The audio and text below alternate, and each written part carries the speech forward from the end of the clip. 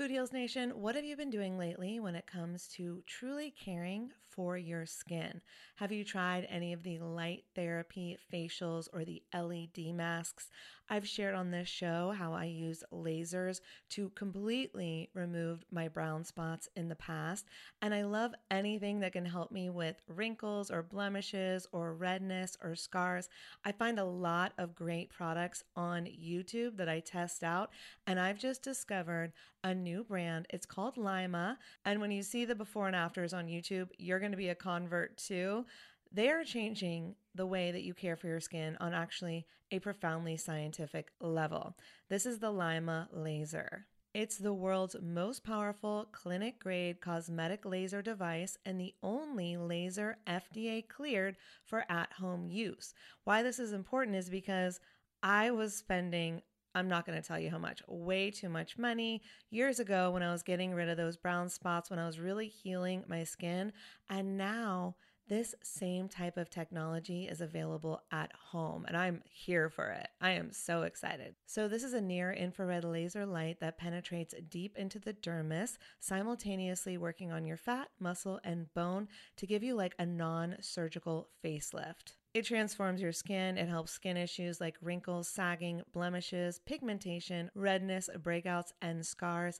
And it does this with zero damage, zero pain, and zero downtime. And I remember the lasers that I used to do, they did have some downtime, so this is great. Make sure to check out some of the before and after photos on the website so you can see what I'm talking about. They have YouTube videos too. But the reason it's groundbreaking is it uses that near-infrared low-level light technology, which is completely cold and painless, and it's 100 times more powerful than an LED. And the craziest part is you can even use it with a full face of makeup.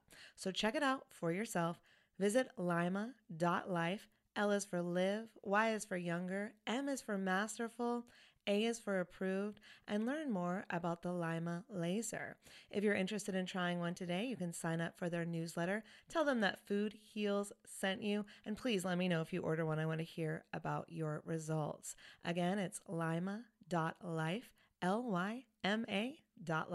Y'all, oh my God, Food Heals Nation, I just got the softest sheets and pajama set from Cozy Earth, and I had to go and get you a discount code too so that you could experience the coziness as well. You can visit CozyEarth.com, use the promo code FoodHeals, and you'll get an exclusive 35% off.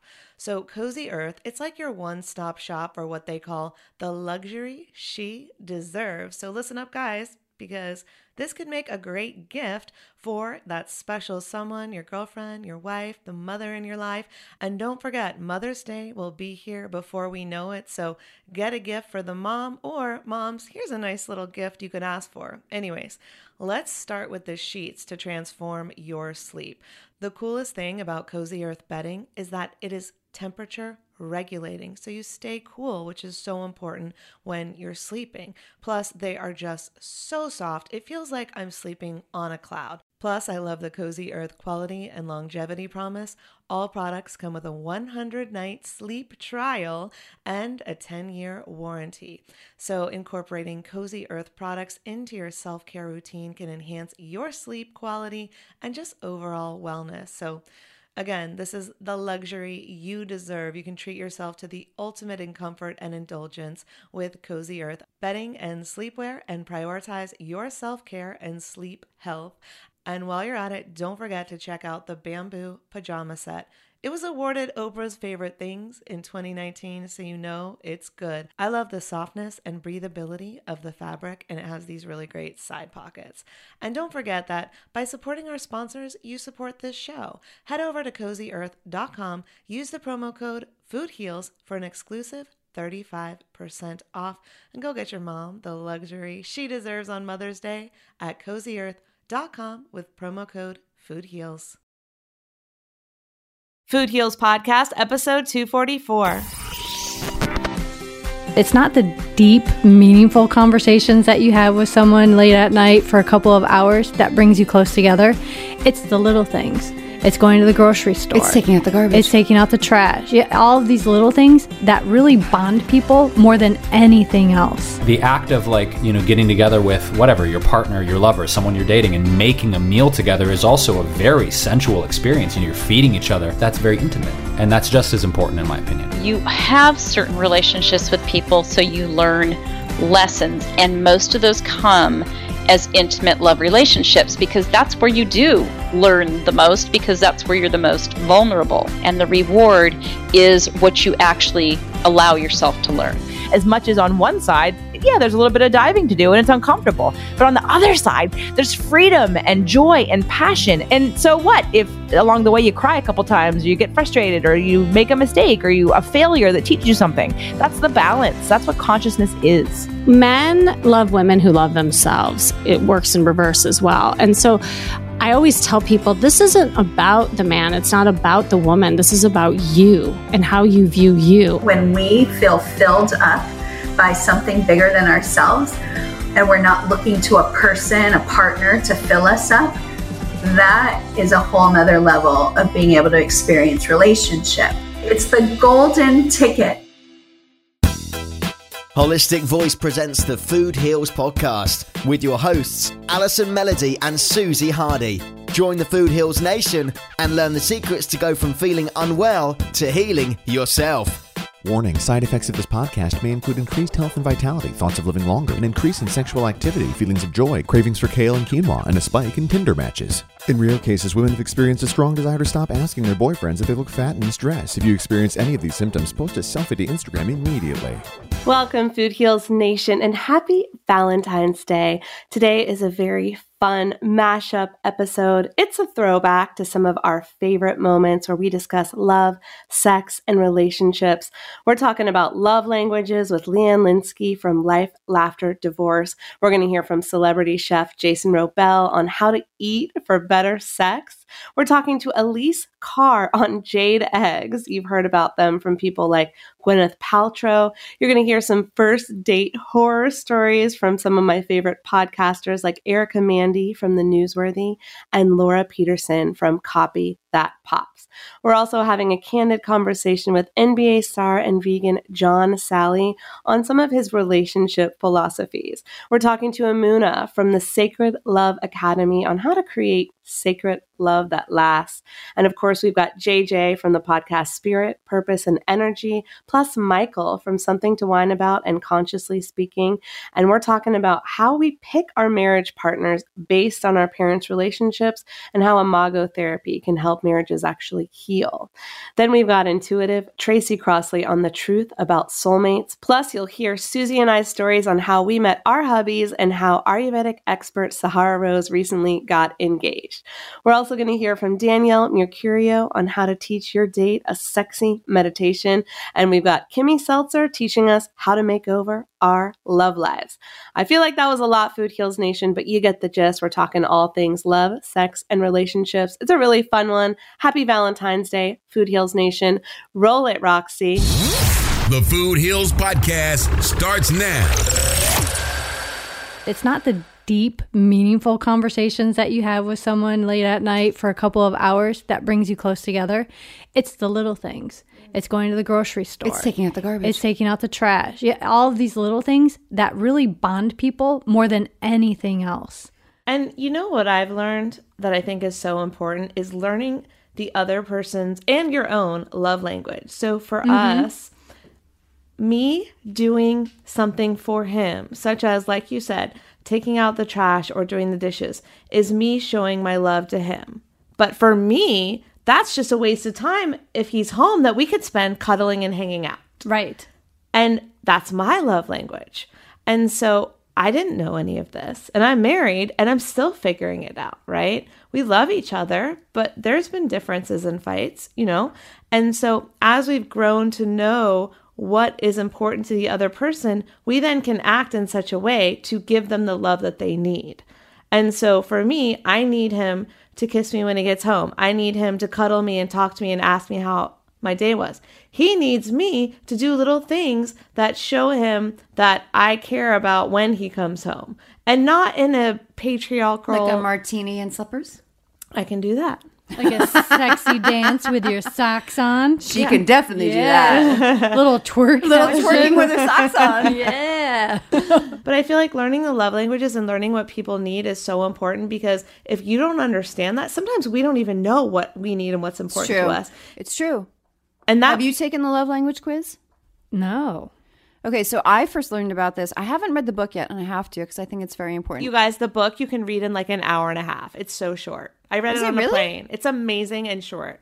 So I first learned about it last summer and took the quiz to find your love language. And it's very interesting. So I've taken, having studied psychology, I've taken a lot of psychological personality quizzes, right? Like they rephrase the questions over and over again in a different way. And you're like, I just answered this, but it's kind of slightly different. And sometimes you'll answer it a little bit differently, but it's trying to ascertain like what's more important to you in terms of how you view being loved, right? And so sometimes it's gifts, sometimes it's physical, words of affirmation, service, and I forget the fifth one. Do you remember the fifth one? Paying my rent.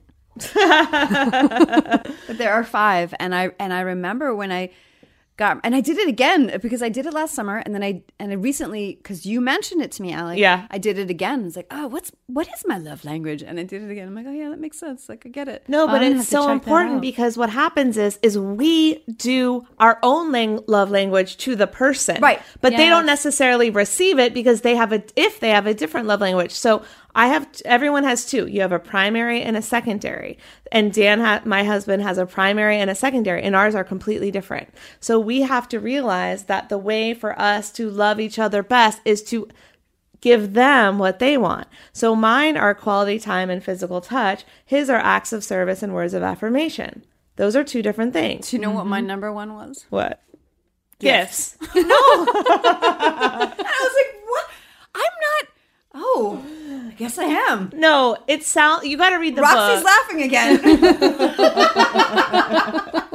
It doesn't mean diamonds and rosé. It means like acts of giving of themselves. No, it's definitely or giving them It's something. definitely gifts. And let's talk about this because this is really interesting to me because growing up, my mother was a beautiful woman. She's no longer here.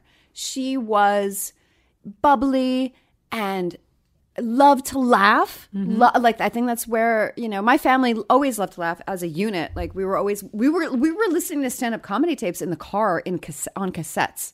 Like my family was very fun and very into gift giving. Like Christmas, we had a very small family unit, but we all gave, even as a young kid, I remember like wanting to give, like making something for my mom as a gift. I thought everybody did this. Like when I grew older and had like best friends, like I was like, Christmas time, give gifts. Like that's, and sometimes they were kind of like, oh, you got me a gift. I was like, but no, I love you. It's Christmas, like here's a gift. I thought of you.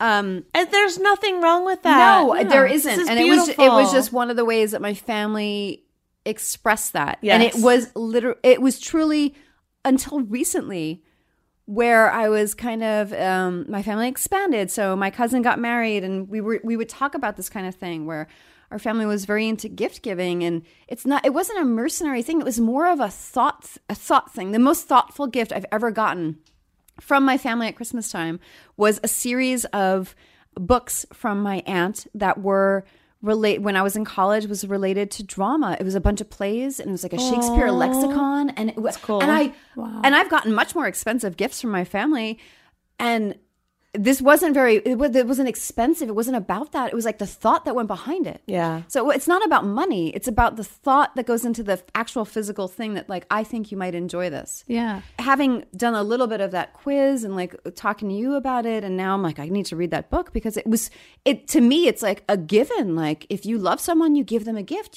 If you see something they might like, because that's your love language, girl. And it's so assumed. And it's not everyone's. That's like my family. It should be. Gifts are fun. My family gives very practical gifts, like for Christmas one year. Well, no, it's one year my parents came over and they gave me like 10 boxes. I was like, what are these little square boxes? And I open it up and it's light bulbs. I'm like, light bulbs? My dad's like, yeah, your place is like an effing cave in here. I can't see anything. I dated a guy. Like they give me what they want. I dated a guy right out of college when I was in Manhattan, and his family, like, for Christmas gave him like a toothbrush and toothpaste. And I was floored. I was like, what the fuck is wrong with them? Like, why would they? Who enjoys a toothbrush? Like, don't you have a toothbrush? You have a toothbrush. Well, ask me what my graduation gift was. What was it? Electric razor. Bounce, you go, wow. So we broke it down into benefit chapters. So there's 14 chapters, and we lead with eat for better sex. Because whether people want to admit it or not, we got sex on the brain. That's right. Chapter number 1, eat for better sex. That's it. So what are we talking about? We're talking about boosting libido. We're talking about foods that are helping with circulation and blood flow. We're helping with foods that help you to relax you. You know, magnesium is a nutrient that people are low in. Magnesium is a great mineral for sex. Can I read this little blurb right here? Why are you giggling over there? You know, here's the scary part. I don't even remember what I wrote. Because it's funny. And I'm almost afraid of what she's about to read. Go ahead. No, it's good. It's good. Okay. From chapter 1. What if I told you that by adding a few really simple, delicious new foods to your current lifestyle, you could pump up your libido to levels unseen since the days of Greek Dionysian orgies? You'd better go stitch yourself a new pair of fig leaf underwear, because I'm going to turn you into a superfood sex god or goddess before you know it. I love it. I love that's freaking hilarious. And that's how we start the book. Yeah. That's a brand. We should trademark that. I want to make fig leaf underwear brand. I think that people would buy that. Really? Yes. And you know, we could create a whole brand aura around, like, yeah, and they go to these parties and everyone wears this fig leaves undies. They're actually made from this dish. And all of a sudden it's like an orgy, man. The wine is flowing and then the superfood chocolates come out. And next thing you know, you're waking up next to is this woman. You've never seen her before, but it's okay. Because, you know, she wakes up in the morning, makes you a smoothie. You don't know what a smoothie is? Look, this is LA. This could happen. I'm serious.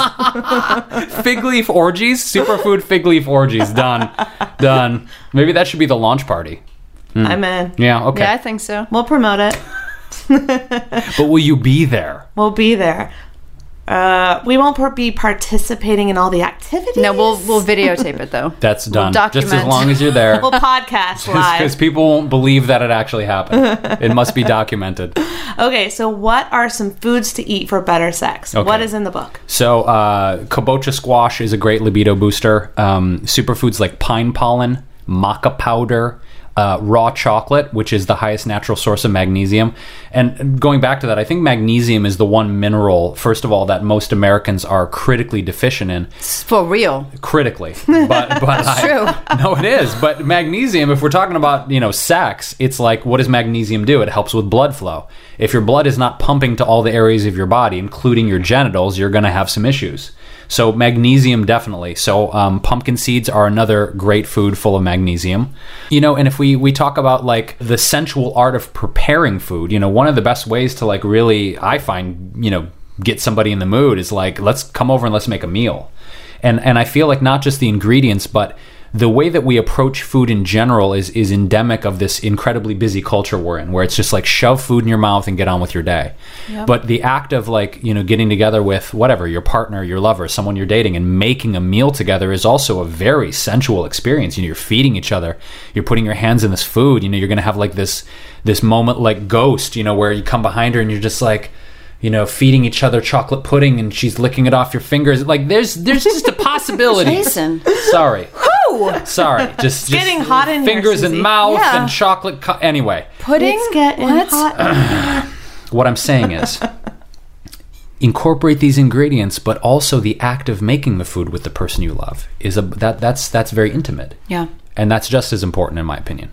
And the energy goes into the food. It's like, what is it about home cooking versus, I don't even want to say fast food, but even restaurant food, where there's something always much more loving, magical. I don't know. It's got to be the energy put in by people actually making it for people that they care about. There's something to that, you know? It's undeniable. I completely agree. And so if like, you know, if you're like, you know, I'm going to make you this girl something and she's like, yeah, you know, that, yeah, Barry White, like little Barry White going in this one, baby. Yeah. You know what? I had a thought when you were speaking. I think the resurgence of I mean, people, obviously, food is a great source of, one of the many sources of pleasure that we experience. It's a big one. It's one of the publicly okay way to feel pleasure, especially in our society.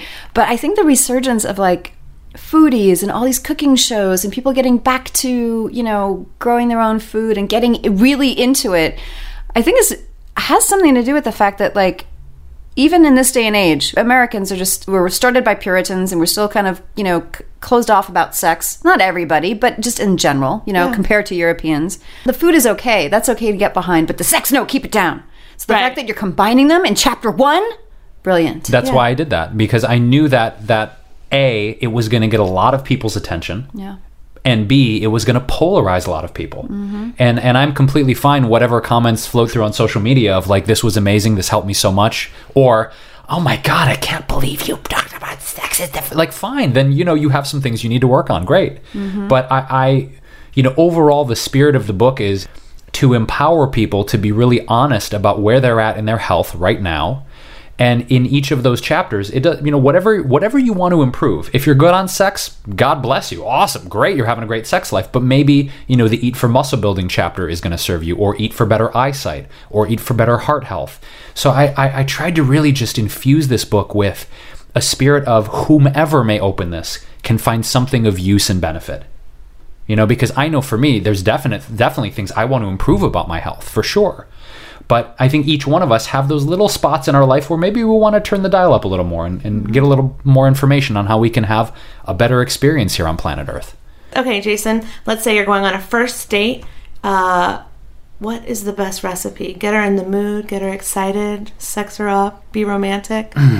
Allison, on the first date? I mean, that's what we want. Why are we going to kid around? You know, and there's a song for this too, Color Me Bad. I want to sex you up. TikTok, you don't stop. Yeah. What am I going to make? I'm going to have that in the background. So she'll be like, ooh, avant-garde choice, Color Me Bad. I'm going to probably say, oh my God. The stuffed squash blossoms are pretty sexy because you have now that's a very seasonal thing. That's like if I'm trying to get my boom boom on in the springtime, because there's only a specific time of year for that. But if it is spring, summer, and you can find squash blossoms, a really savory pine nut ricotta, you stuff those in the squash blossoms, and then I make a red pepper harissa coulis that's very Moroccan inspired. You drizzle that on top. I'd probably start with that as an aperitif, because it's very light, very sexy, very pretty. Because, you know, if a girl's going to be like, oh, you're eating flowers? Yes, baby, you're going to be eating flowers. Okay? You ain't just smelling them. You ain't just looking at them. You eating them, girl. So we're going to start with that. Then I'm probably going to move on to, the panzanella salad is good. That's yummy and crunchy because we have contrasting textures in there. We've got vegan cheese. We've got gluten-free bread. We've got crunchy veggies. That would be the salad. And then I'm going to say, probably at the end of the day, honestly, the pasta marinara is good because it tastes like regular cooked pasta, even though I use al dente kelp noodles, and I have secrets for making amazing kelp noodles. Ooh. So I'm going to get a little pasta action in there. And then as a dessert, I'm probably going to let her have my balls. What does that mean? Just like a man. Yeah, I'm going to let her have my chocolate pecan crunchy balls. I knew we were going somewhere like that. Not your sweaty balls. Which, actually, and we can go back to another song from South Park. You guys remember this one by Chef? Yeah. Suck on my chocolate salty balls. Put them in your mouth and suck them. Dun, dun, dun, dun. Yeah, that's another classic. And this podcast is officially rated R, Food Heals Nation. We could say balls as long as there's chocolate pecan crunchy in front. That is true. Right? Yeah, that's how I'm going to lead off on a date. First date. Elise is a sacred spirituality and sexuality director, life empowerment mentor, certified holistic health coach, writer, speaker, tantra practitioner, Reiki master, model, and artist. I am so excited to talk with her. Is your mind blown? My mind is blown. My yoni is ready to talk about femininity and sacred sexuality and spirit. I'm so excited. These are like Susie's favorite topics. I know. Welcome, Elise. Oh, angel ladies, Alice and Susie, thank you so much for having me. I love that you literally said my yoni is ready to receive all this magical wisdom and these beautiful experiences. Not everybody's we love that. Not everybody's No. Not everybody's going to get not that. Not in an inappropriate way. I don't get it. Explain it now. Really, the yoni is like the entire female sexually reproductive area, all the way, all the bits, all the way up and inside, and all the juicy bits right to your ovaries. So it's a very empowering space. Oh, even to your ovaries. I didn't even know that. Yeah, everything about the female sacred sexuality. And I also consider it like your first chakra and all of that energy, like your feminine power. Yeah, right? and second chakra too. And second chakra, 1 and 2. Yeah. Is yours ready? Allison? I am ready. This is getting off to quite the interesting start. So let's talk about our... This is a very important, I think, topical subject right now. You know, just the other day, I was reading how Gwyneth Paltrow is now advocating holding jade eggs in your vagina to increase sexuality and... I'm sorry, what? Yeah. I don't know what that means. A jade egg. I don't know what that is. Okay. It's a jade. We're going to teach you all about it. Somebody teach me. You guys are soul sisters. Allison needs a crash helmet. I am the student, and you are my teachers. It's a jade, the stone jade, right? The gemstone, in the shape of an egg, because in Chinese culture, the jade is very... actually, it emits a lot of energy and is very healing and is a sign of power, and they wear a lot of jade. So I don't know where she picked this up from, but I just saw the article briefly in my eye doctor's office where she's advocating putting jade eggs after her vaginal steaming rant. Have you heard about that? Mm-mm. Okay, we'll get to that too. But she's saying hold a jade egg in your vagina to increase, I guess, Kegel muscles, increase your tension of your Kegel muscles, and also energetically, it's supposed to help your femininity and female energy and sexuality. So, all right, Elise.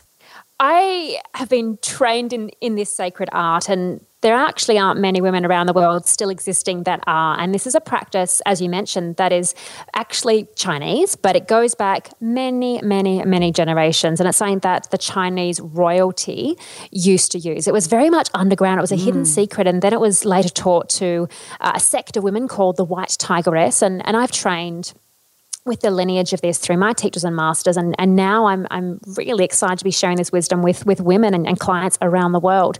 I don't just sell jade eggs. I'm really passionate about women knowing what to do with them. Otherwise, it's like, what do I do with this? Because we've read an article or seen a little clip here or there. So it's really important to have the knowledge and the awareness. And as you touched on, it is something that's used for, you say Kegels, we say PC. So PC is short for the pubococcygeus. It's like our little hammock-like muscle that for women sits between, charmingly, the anus and vaginal opening.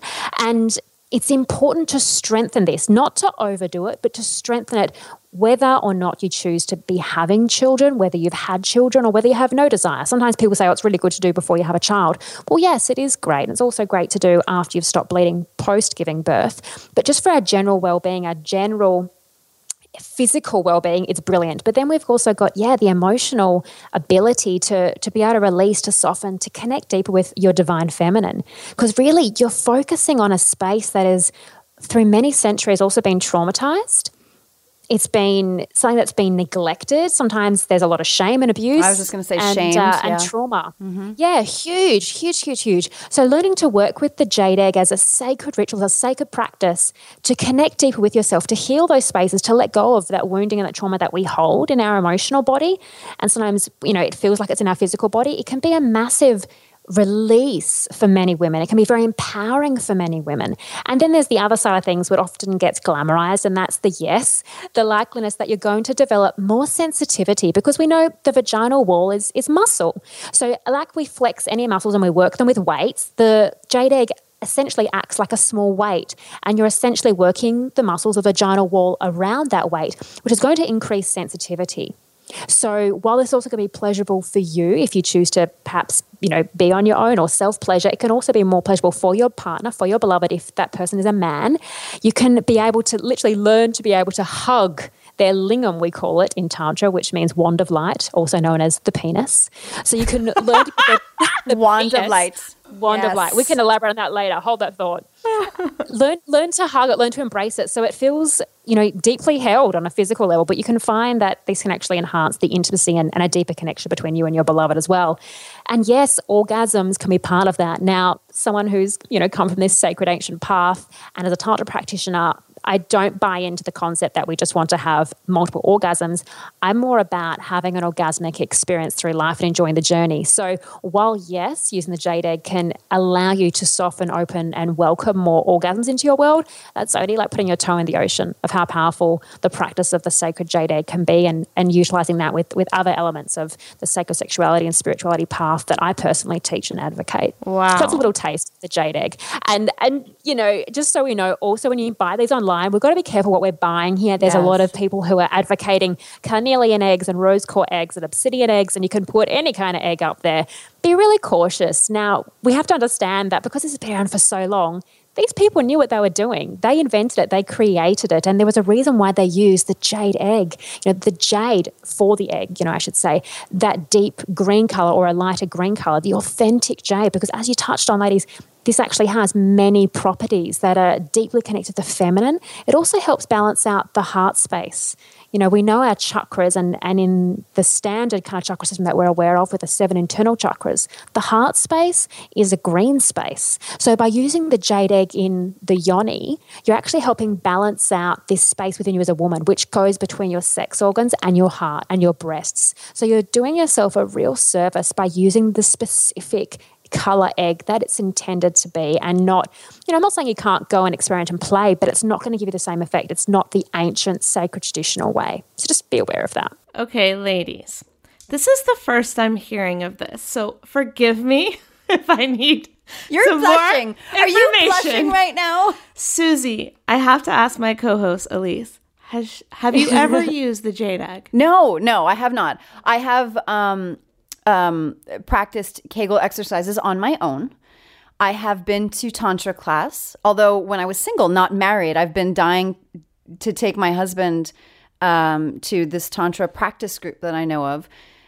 We have not been yet, but even going that far, and I went as a single woman, that was kind of intimidating because I didn't know what to expect. To say the least, it piqued an interest and opened up so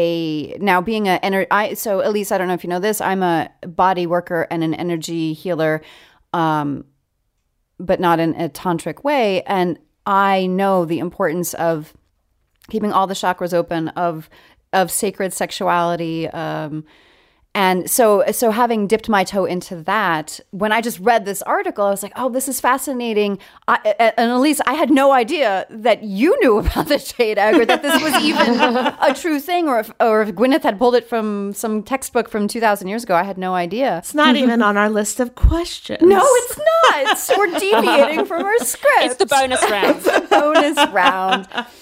But this whole topic to me, and this is something that I myself personally might study in the future, because I think this is so needed in this day and age. I think we have, like Elise said, as women have been so shamed, our sexual organs have been so shamed. We carry so much, energetically around it, that we've forgotten the beauty that is there, and the power that is there, and the pleasure that is there. I think, at least for Americans, we do seek out that pleasure, but we don't connect, I think, on the levels that are available to us sexually. And so that's why, to me, in terms of sexual health and psychological health and love and connection to your partner, this is a fascinating topic. So, the jade egg was just a one-off. I just saw that on the cover, literally saw it on the cover of a magazine. I'm like, oh, that's cool. But what Elise does is just fascinating to me. So back to you, Elise. I'm just really pleased that fabulous Gwyneth Paltrow is putting it out there. And, the challenging thing is when you're in an arena where you're very public and you put out something that seems to be a little bit, skewed to one side, you're going to get a backlash. And she, publicly is getting these horrible backlash, like even gynecologists saying you should not put these up there. Now, the reality is gynecologists don't have any understanding of this sacred practice, except, I'm sure there's probably some, I shouldn't say none, but obviously the people that are commenting on this, they don't understand. And it's a shame to be very black and white when actually you're being quite ignorant, despite having a doctorate or a PhD or, whether you're a medical practitioner. So it's really important when it comes to anything in this genre that we keep an open mind, or an open yoni if that's what you feel like. But, being open-minded, yes, we need to have boundaries and we need to make conscious choices and we need to use discernment.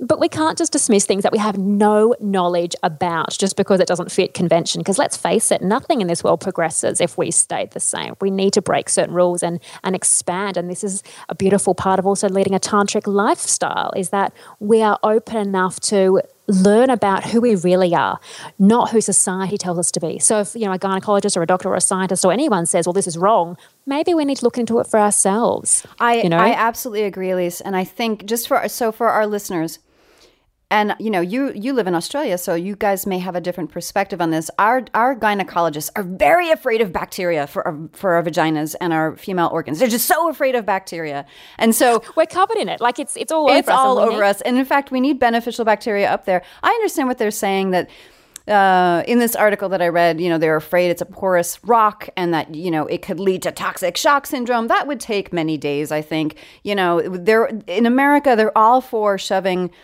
tampons that have been bleached and have chemicals in them. That's okay, but a natural rock is going to cause harm. So just for our listeners, you want to make sure that if you do decide to look into this, you want to make sure that maybe you don't leave it there many days, that you're aware. No.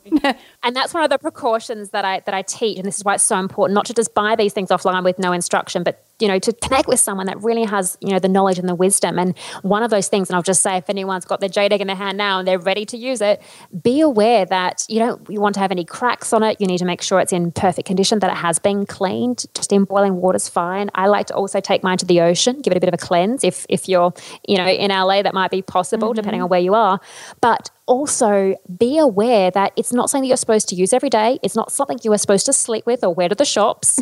Not saying you can't. I just don't. Like jewelry. You could be laying an egg in the middle of, the European aisle or whatever it is. So no, it's not internal jewelry.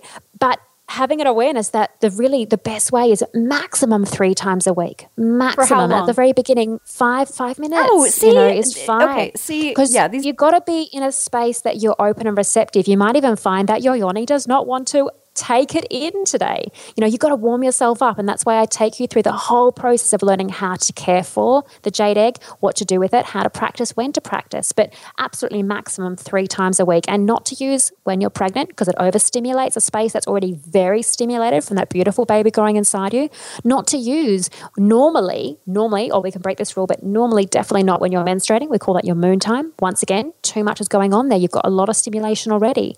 So there's a lot of precautions we need to be aware of. And once again, people making these comments have no clue about this. So they go, oh, yes, you could get toxic shock syndrome.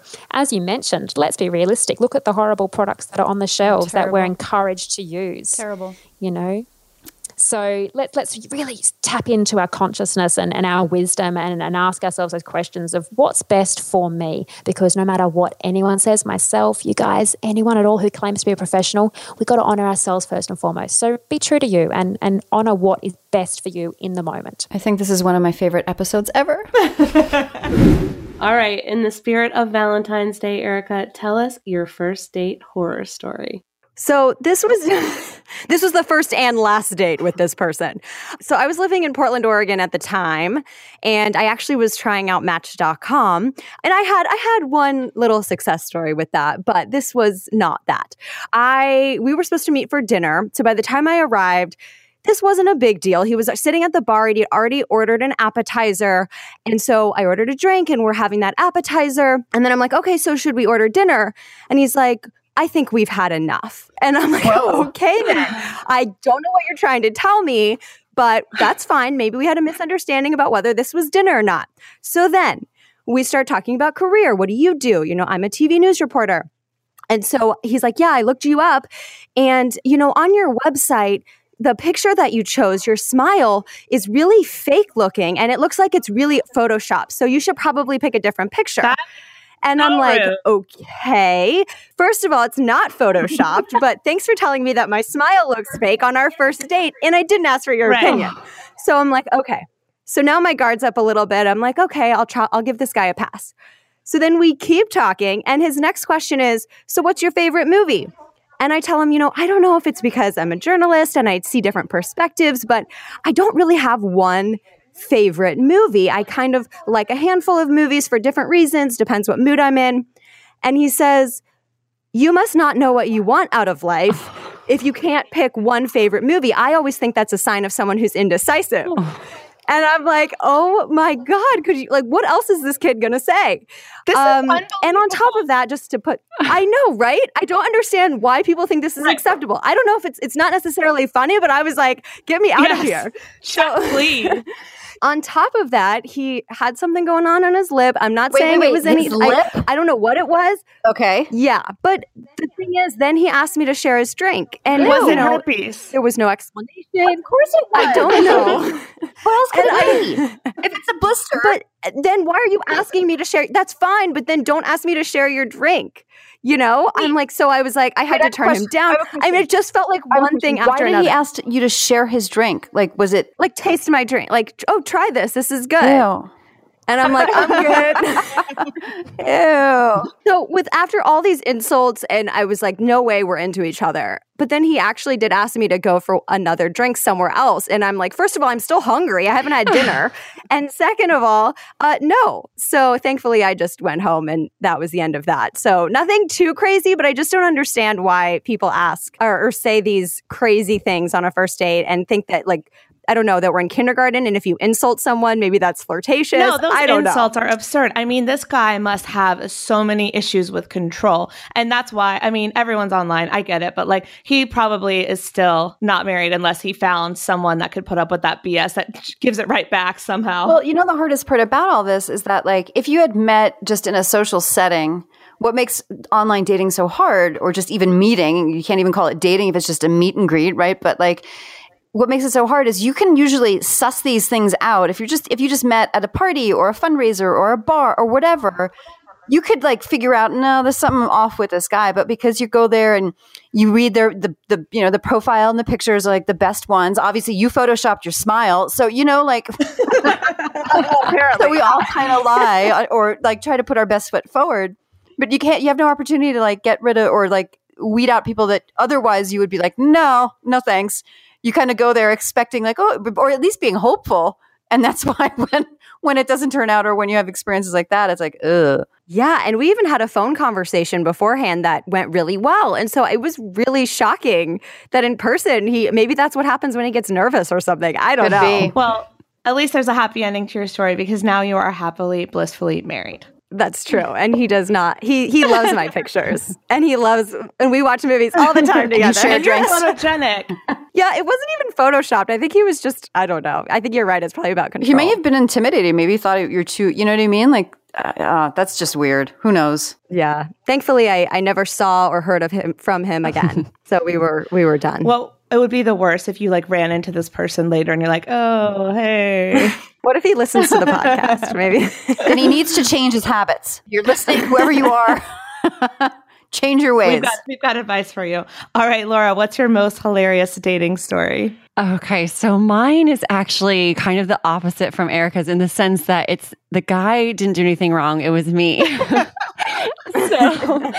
So I was in this relationship for 7 years. It was my first and only boyfriend, and it lasted forever. And when I finally was able to let that go, because it definitely wasn't the right thing for me, I went in to try the online dating. And just like Erica, I met this guy on Match.com.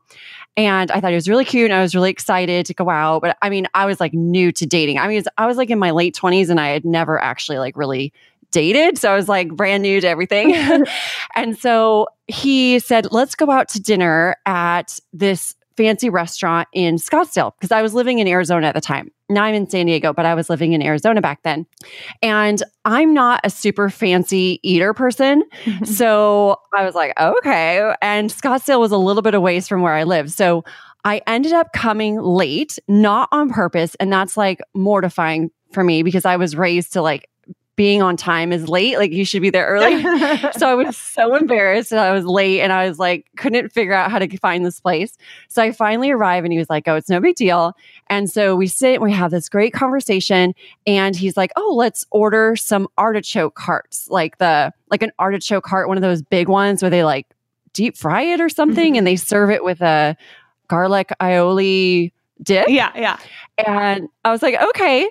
So that comes and we start to eat it, and I grab like a big leaf of this artichoke and I put it all of it in my mouth and I start chewing it. You didn't know how to. You didn't know the etiquette of the artichoke. I had no clue the etiquette of the artichoke, so I had never eaten one like that in my entire life. So I'm just chewing on this forever, and it's not going away. And I look over at him, and I see these like little shells that he had put down. So it was kind of like edamame, where you like squeeze out the meat in the middle and then you put it down. Yeah.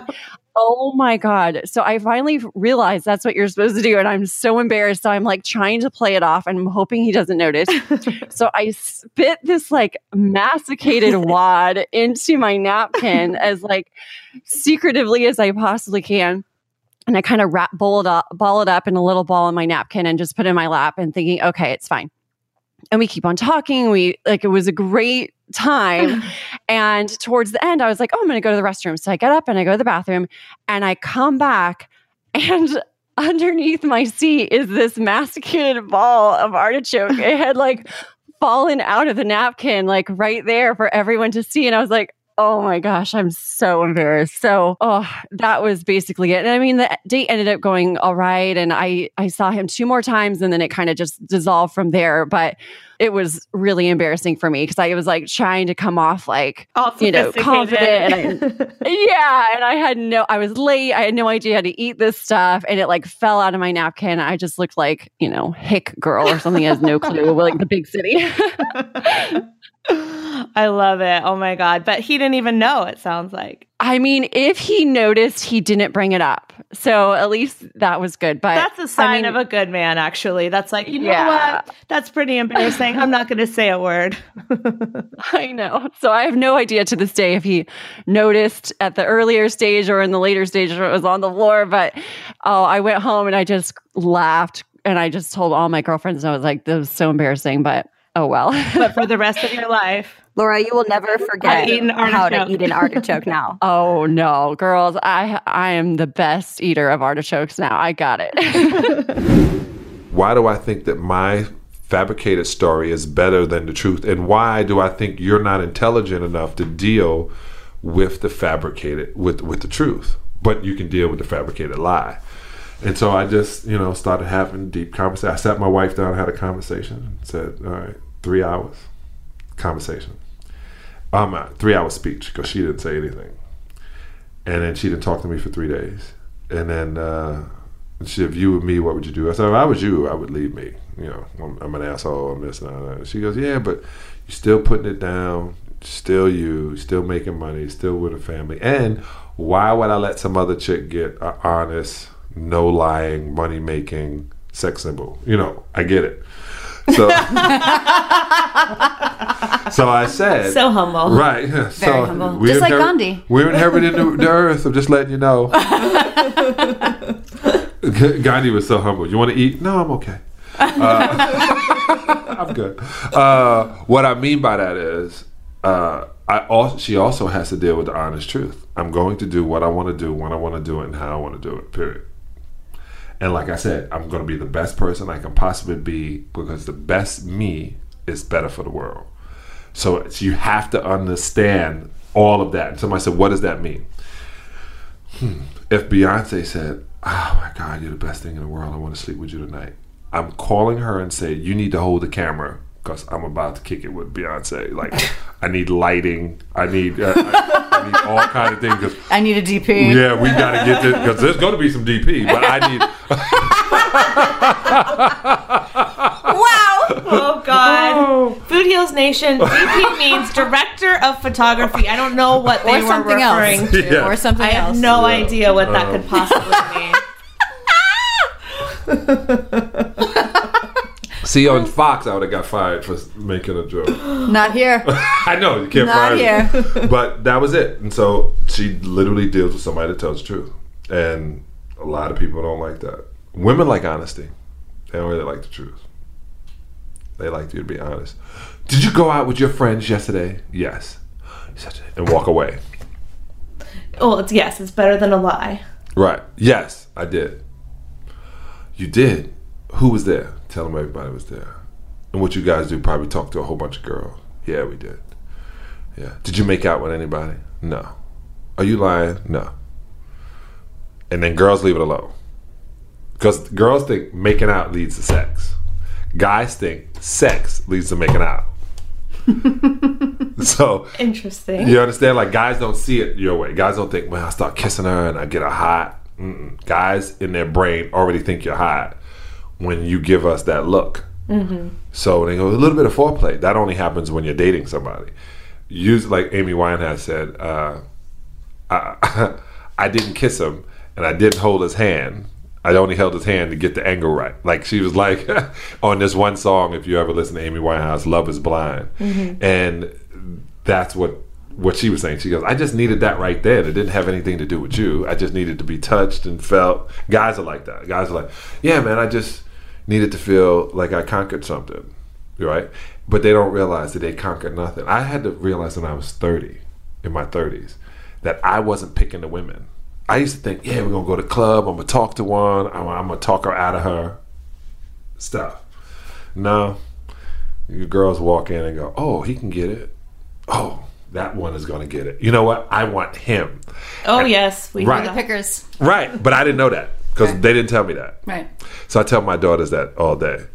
I go, you remember, if it didn't rape you, it's your choice, not his. Mm-hmm. It's your choice. There's not enough men for you to choose from. So the ones you pick are your choice. I'm loving that you're telling your daughters that. Oh yeah, one of Giovanna hates that I tell her directly. You're supposed to be like a dad and comfort me and grab me. I go, I'm a dad. I was picturing my dad saying that, and I was like, this would make me so uncomfortable. Right? Yeah, and it makes them, my daughter Tyler, like, it makes her uncomfortable when I go, check out the difference. If I'm telling you, this is what I told Tyler. I said, you have my genes inside you. That means 23% of you is a freak. 23. Right? It's guaranteed that 23 of those chromosomes are a freak and adventurous and want to do things. Enjoy your experiences. Like, I got a guest house when she brings friends over. I never go in the guest house. She never has to worry about me walking by the guest house, knocking on the guest house door. Literally, it's as she's living in another state when she walks in the guest house. That is amazing. I don't think I've ever heard a father talk about that, about his, how he views his daughter's experiences. Right? Like, you're respecting the fact that she is her own individual, her own human. She needs to enjoy her life. She needs to enjoy and take care of her body and make her own choices. And be a better lover. Be a better, yeah. And women don't know that guys better burger, better lover. Better, that's what I'm saying. Have some good loving, have a better burger. So I know that you've dedicated over 20 years of your life to something that many people may not know about. So can you tell Food Heals Nation a little bit about who you are and what you do? Absolutely. Yes. So I'm Emuna Milinovich, and I'm the founder of the Sacred Love Academy. And I'm on a mission to help us have more love in our lives. True love, authentic love, juicy, connected love, soulful love. And I've been on this journey because 20 years ago, I was craving this kind of love, and I just had some seed planted in me that knew there had to be more to than what I was experiencing in the world. And I was quite disappointed with what I had felt in the level of relationships and connection. And so I went on a journey to discover, and it wasn't easy. This information wasn't readily available. It wasn't something I could easily see. It wasn't being modeled by people, but I traveled around the world, and I discovered really the keys to getting in true attunement, love, connection with myself, with the universe. And from that alignment is when you can create really great, intimate, powerful love. And that is such a healing force when we feel that loved and connected and aligned, first with ourselves, second with the universe and nature. And then when we can share that in an intimate relationship, there's a level of nurturing and love and connection that is so rich that many of us haven't got to experience. So I'm on a mission to help people have the tools to be able to experience that and to feel safe to open to that. Well, it sounds incredible and I want more. So what do we do?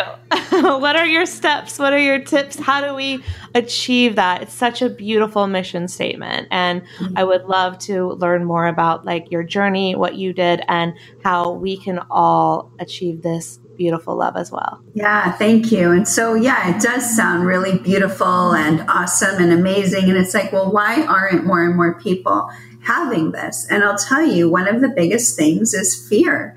You know, even right now, as I'm tuning in and feeling your listeners and all of us on the call, I can feel in my own body, my heart starting to ache and starting to hurt. And it's pointing me to the fact that we have fears around opening to love, opening to being supported, opening to the connection that's here. We've been, taught through our childhood or past relationships that we've been hurt in, that we've thought maybe it wasn't safe, right? Or we've seen people not be successful in love, so we walk around with our heart guarded and closed, and we wonder why we're not happy. So it's really tender to acknowledge that. That's why it's so important to create a safe space for this love. That's the sacred part of it to me. Like, it's really honoring that this love is a gift, and as humans, we've been wounded and hurt, and we want that love, but we just haven't really been taught how to open. So I teach people simple ways to open, to connect, but also to heal and feel safe to go in and be with some of those things from the past, and that's what I had to do on my journey. And let me tell you, this was not an easy journey, a fun journey.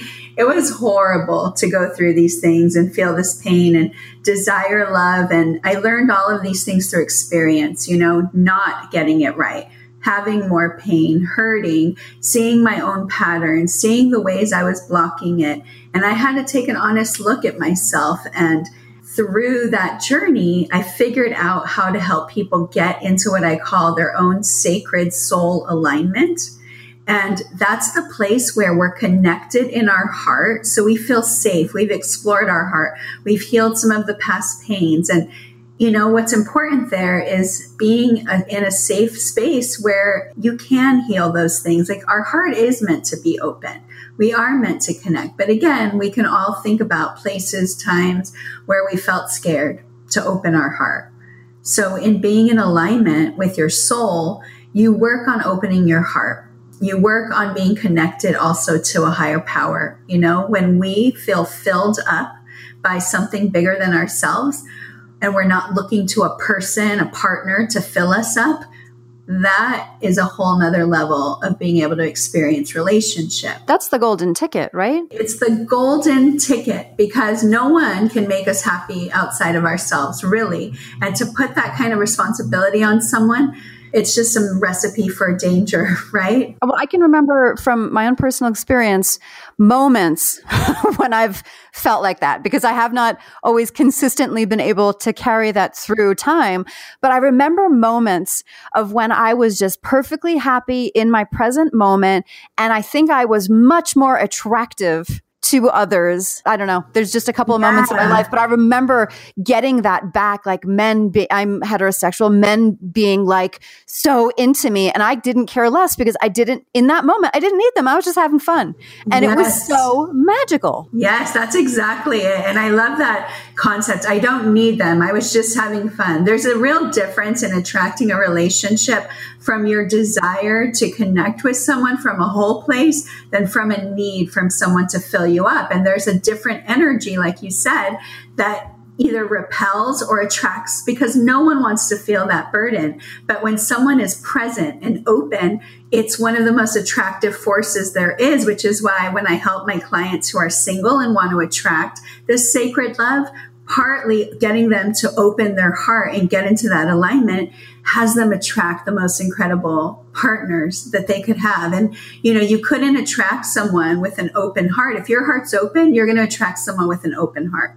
If your heart's closed, you're going to attract someone with a closed heart. And so sometimes that's the good news and the bad news, because if you've been attracting people and you find out they're not as emotionally available that you would like them to be, or they're this or they're that, the good news is you can look at yourself and see, where am I not open? Why am I attracting that? And the bad news is we have to take some responsibility. But how awesome that we have the power to heal that, right? And that's what I saw in my own journey. Through those painful moments and self-reflection, I've now attracted the most incredible, connected, nourishing, beautiful, open-hearted, passionate relationship, without losing myself in it. I'm still very sovereign. I call it a sovereign partnership, right? And this is where you're still whole in yourself. You have a connection to your soul, to your purpose, but you also can have love and connection with another sovereign being. And that's a whole nother level of relationship. But I think that this is where we're headed in terms of health, right? And being the healthiest version of ourselves and being the healthiest humans and having this love, and then, that leads me to the sexuality part, because when you have two whole beings that are connected and their hearts open and they're able to be present, and from that place consciously make love, consciously connect. And then you can send that energy out. It's like such a gift to the universe to have two whole beings who've done that inner work to receive that love and then share that energy that's so cosmic and send it out. That's very powerful healing and powerful manifestation as well. So there's so much more that's available in relationship that I think we're ready for as we evolve in our consciousness. And that's what I'm here to help people just plant that seed so they know that they're not crazy. There is more, because that's how I felt in my life. Why do I want this thing so deeply? And where is it? And I know there's a lot of people probably listening to this who have that yearning and want more. And so I just intend that my words right now be like a healing salve to say, it's true, you're not crazy and there is more, right? And part of the first step is just being willing to be open to know that, to hear this, the fact that your listeners are hearing this, it's like, does this touch a place in your heart? That's when you know that it's true. And if it doesn't, then that's okay too, because I do know this path isn't for everyone. Yeah, and I think that there is such a misconception that we form about the concept of love because of the media and these outside things that we're bombarded with, where every love story and every movie, and I can remember specifically, it was Jerry Maguire, and I was young when that movie came out, okay? But you guys know the scene that I'm going to talk about, right? Yes. Okay, so it's like the whole thing of the movie was all romantic, and it was like, you complete me, right? I thought at that, I was young and I was still like, no one completes anyone. I'm complete myself. They can compliment me. I know. But I'm impressed because I even everything I'm saying to you at that, when I first heard it, I was totally like, oh, that's so romantic. And that was part of the conditioning that I had to undo. I hated that movie for that reason. Right. I mean, because I think at that time I kind of bought into it, but I was like, but no, I hated the way it was set up. And then later in life, I was like, oh yeah, that's because that's right. What Allison knew as a kid, no one person can, what a freaking, no wonder we have so many problems in our relationships. What a pressure to put on someone. You have to be everything to me and you have to fulfill me sexually and you have to take out the trash. And I mean, so much pressure. So much pressure, right? And seriously, yeah, so much pressure that you're the other part of me. You're the part of me that once you come in my life, we're going to sail off into the sunset. I mean, this is what we see movies about, fairy tales about. People are waiting for that, and then it's then the thing that breaks my heart is when it isn't like that, because we don't have this information. People beat themselves up and think there's something wrong with them. Why can't they make relationships work? Why can't they find this person that's just going to make them happy? It's just, that search of looking for things outside yourself. And really, this is about coming back within and finding that connection. And there's nothing more beautiful than finding somebody connect to their soul in that way, right? And be that source of joy and love. And then not only does it affect their love, in their relationship, but it affects their purpose, their work, their health, because this is who we're meant to be, right? It's almost like we've been settling for scraps when there's a buffet that's like incredible that we can be eating. And so from your experience, earlier you mentioned, closed heart attracts a closed heart.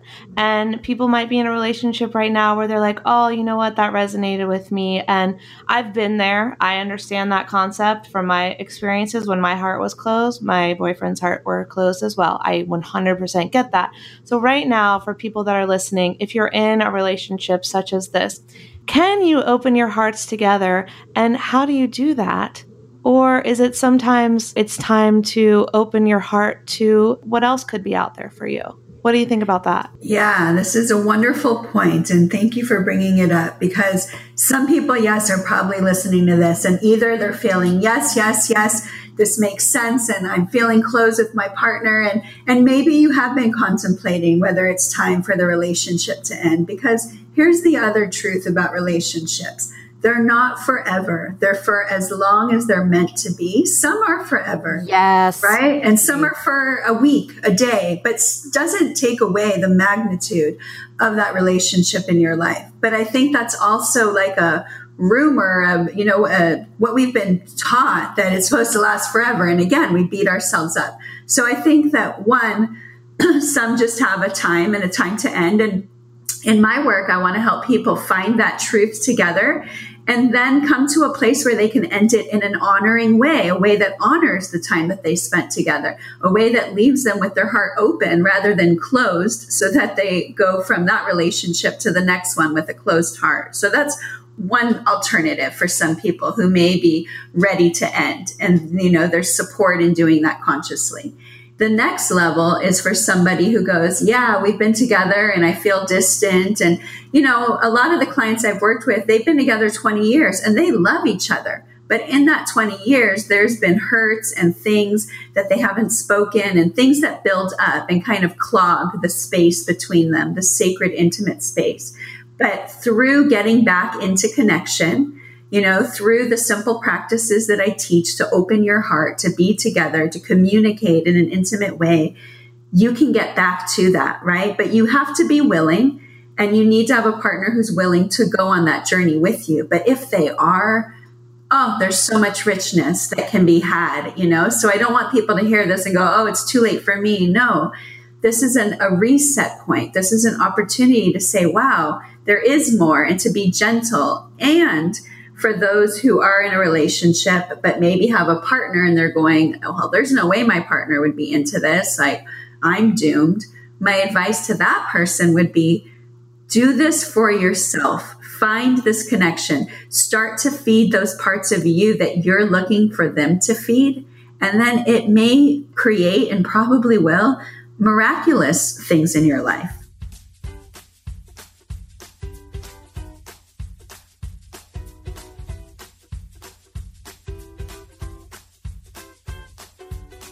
All right, Food Heals Nation, you have heard us talk about it so many times, but I am still obsessed with this company. It's Susie's very own CBD oil company, CBD Fountain. Susie, tell us everything.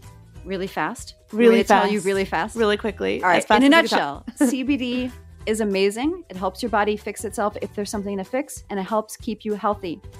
Our bodies actually create these compounds, and that's why if you take CBD from a plant, it boosts your endocannabinoid system, which is in your nerve cells, just like vitamin C, my favorite vitamin, boosts your immune system. That's the best analogy I can give you.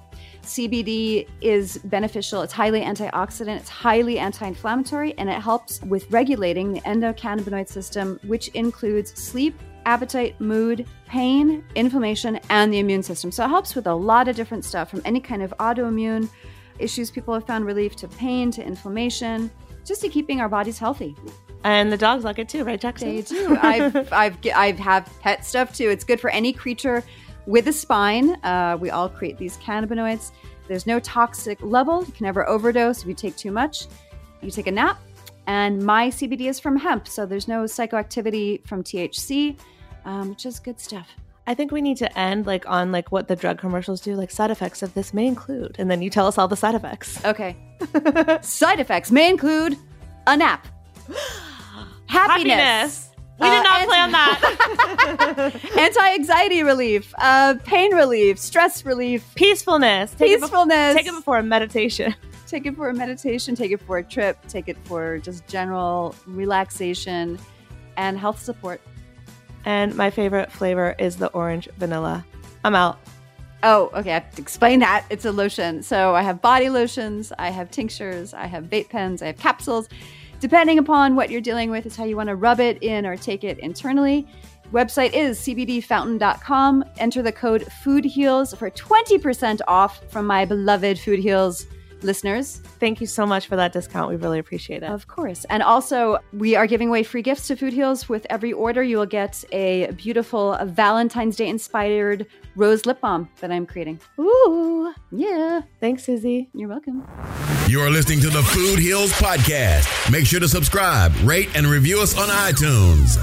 And after going through pieces of Imago therapy and waited until I was in a marriage or in a situation where I had someone to go with me. Can you briefly describe Imago? Sure. Imago therapy is really the creation of Harville Hendrix 30 years ago, where he, as a clinical psychologist, looked at patterns of people in their relationships and realized that people were choosing mates that reflected back their parents and some kind of core wound that they wanted to get from their parents but couldn't get, and then of course chose somebody who looked like their parent, thought they could get it, and repeated the same pattern.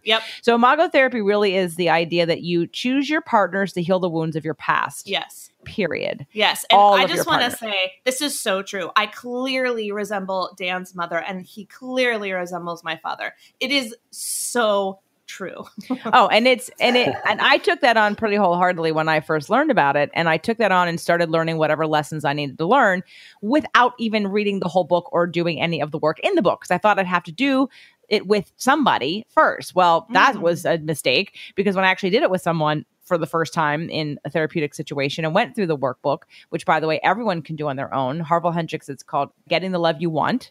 Getting the Love You Want. And there's a workbook that goes along with it. And on the third exercise, it's called Creating Your Imago. And we're going to do this at the event. Everyone's going to do it. And after I did this exercise, I literally said to the therapist, why isn't everyone everywhere in individual therapy doing this exercise? Because this is not just about your chosen spouse. This is about every relationship in your life, the work you choose, like the things that you're trying to do to fill that hole and that gap and heal that wound. Like, it blew me wide open. And when I have that kind of response to something, I'm like, okay, I have to share it. I have to talk about it. So I was fortunate enough to have Harville on my show. I haven't published it yet, but I have him and I on a video on Zoom, and I'm audio recording. It's over an hour, and it's awesome. And he's amazing in this work. I really, really, really, really strongly believe that if you're going to do any kind of couples therapy, that the only kind of therapy worth doing is Imago, because then you're not going round and round in circles about why someone did what and how they reacted to it. It's all surface bullshit. Like, get to the root of why you chose them in the first place. So to me, when it comes to relationships, although I do think that the Imago work can span over other things as well, doing that exercise of creating your Imago and really going back and looking at some of those wounds that you may not even remember happened, and then how they're ruling your life. It's really empowering information, I think. I mean, I'm obsessed with this concept, and I cannot wait to hear your interview. And I learned this not in the context of being called Imago therapy, but I learned this a long time ago, and you're exactly right. It doesn't only apply to the relationships we choose with our spouse or partner. It applies to all areas of our life, and you will start to see it in your friendships, in your business partnerships, in your coworkers, whatever it may be. You'll start to see that dynamic, and you'll be like, wow. And just like you said, it's you open up and you're like, oh my gosh.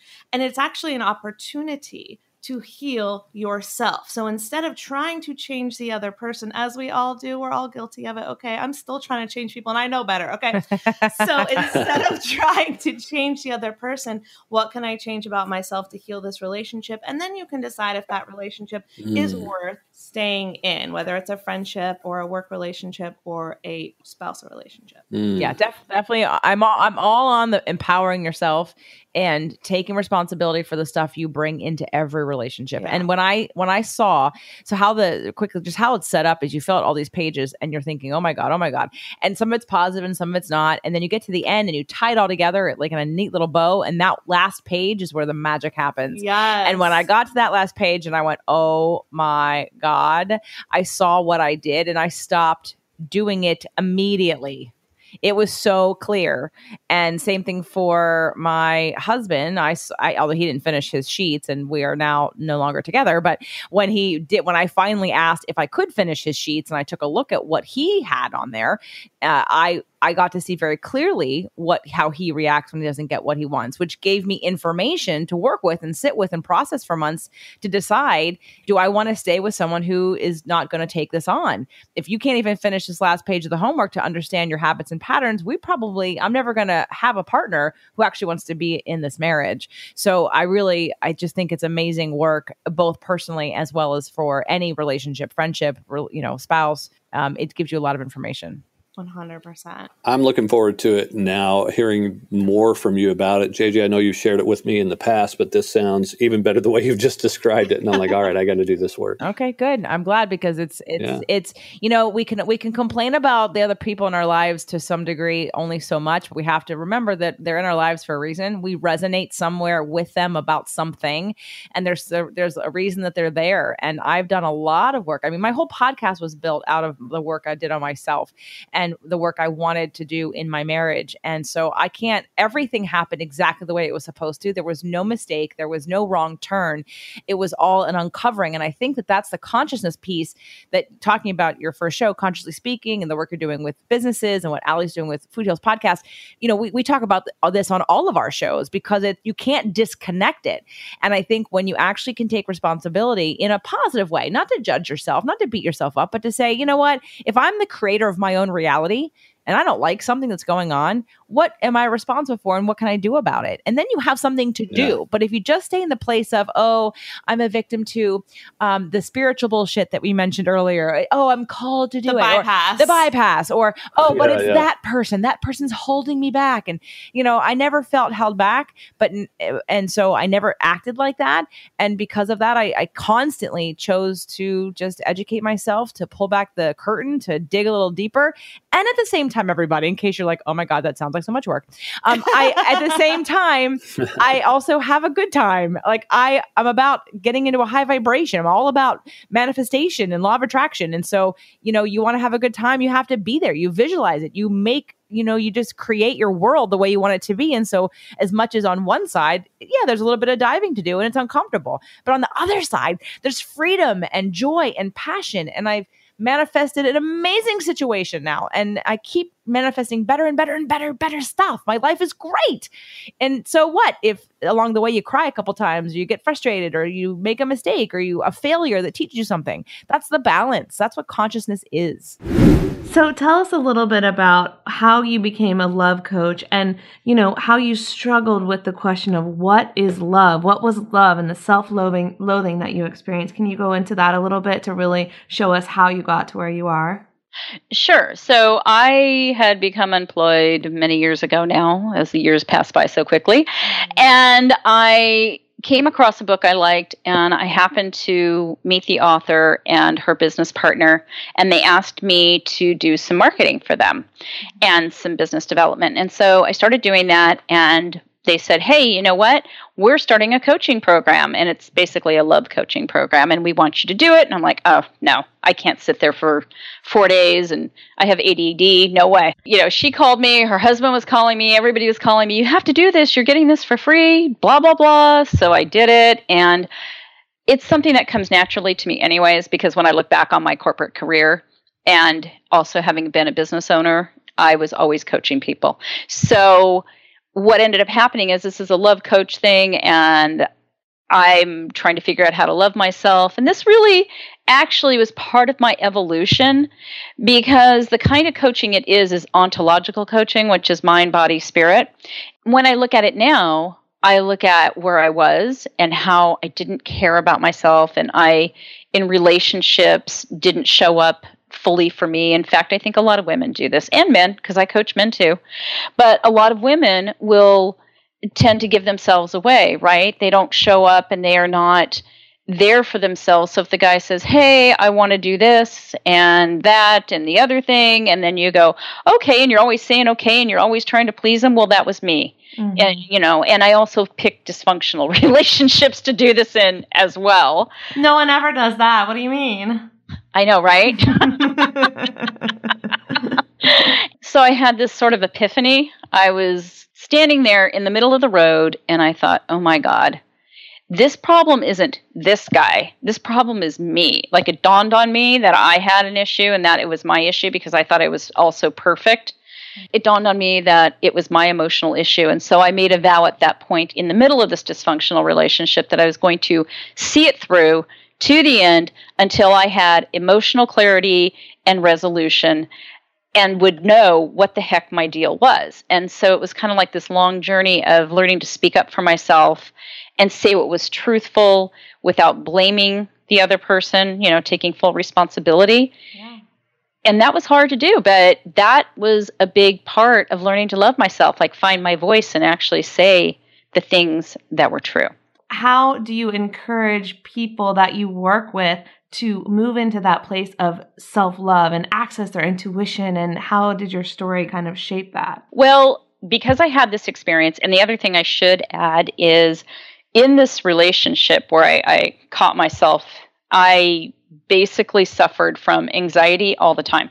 And the thought of leaving, because I left several times, would cause me so much physical discomfort and emotional discomfort.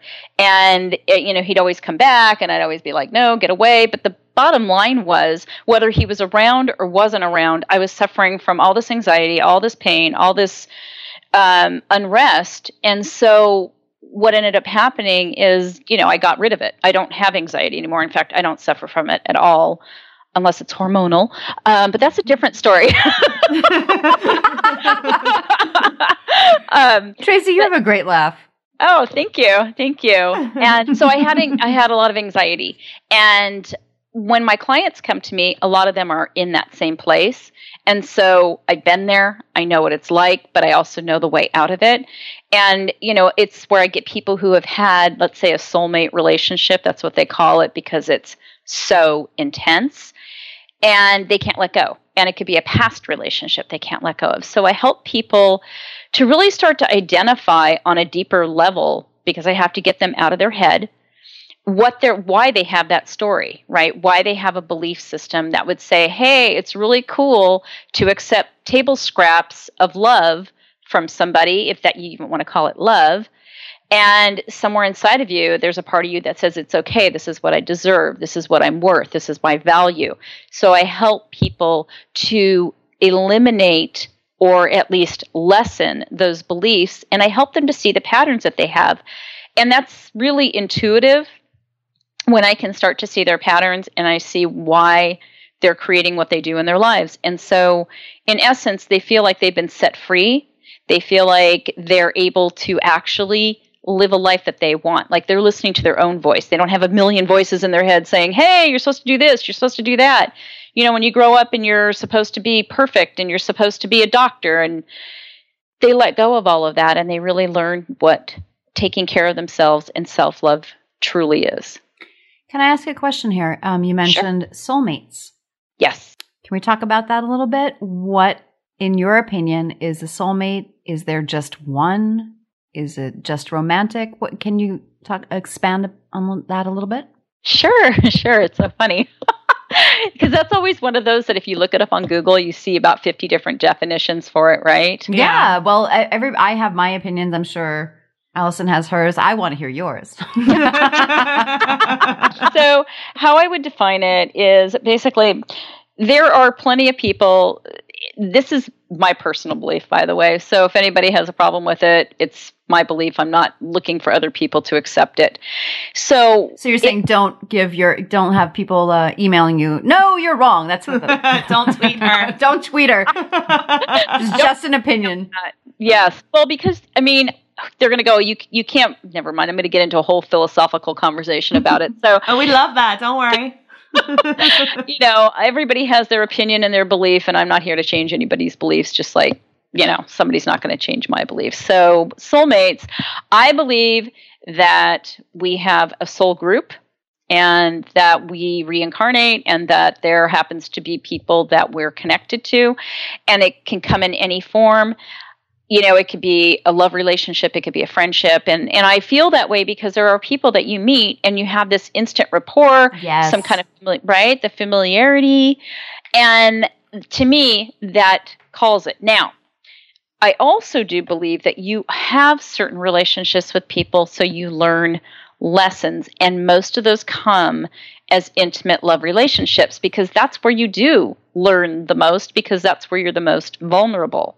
So in essence, I believe a soulmate, and it can end in marriage and riding off into the sunset, but it also can be something where, hey, it's just a huge lesson and the reward is what you actually allow yourself to learn. That's pretty much my belief about soulmates. Okay, so I've never heard about a soul group. Allie, have you heard a soul group? That makes so much sense to me. I think it's absolutely beautiful. Because I definitely meet people where I'm like, I've known you before. Mm-hmm. Like there's just an instant rapport. There's an instant kind of familiarity. But I've never heard of that term. That I love that. Thank you for answering my question. Like I look at my life and like this relationship where I had this epiphany, I thought he was a soulmate of mine because the thing is there was a lot of connection on many different levels. It wasn't just, oh, he's familiar to me. There were other things. And part of it is psychological because, hey, he kind of reminds me of my dad, so you've got that going on. But there were other things too that really kept me connected to him. And that was part of the reason why I made that vow to myself, because I felt like I couldn't let go. Like I was connected to him, whether I wanted to be or not. And because I'm also psychic, I knew when he was thinking about me and whether I wanted to or not, by the way. Wow. Really? Oh, yes. Oh, God. How does that, I mean, that to me is like a great film. Like, how does that complicate a love relationship? Like, I know you were thinking about me at 2:15. Because most girls are like, is he going to text me back? Is he busy? But you actually know. I did. For the most part, I could tell when he was going to contact me. I could still tell if he was going to contact me. Oh. It was a connection I had to him, which made this even more difficult for me to let go of.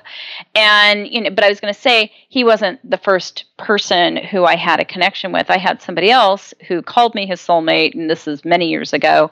And he's still I don't want to say he's in my life. He's just someone who, hey, he gets my newsletter, things like that. But yeah.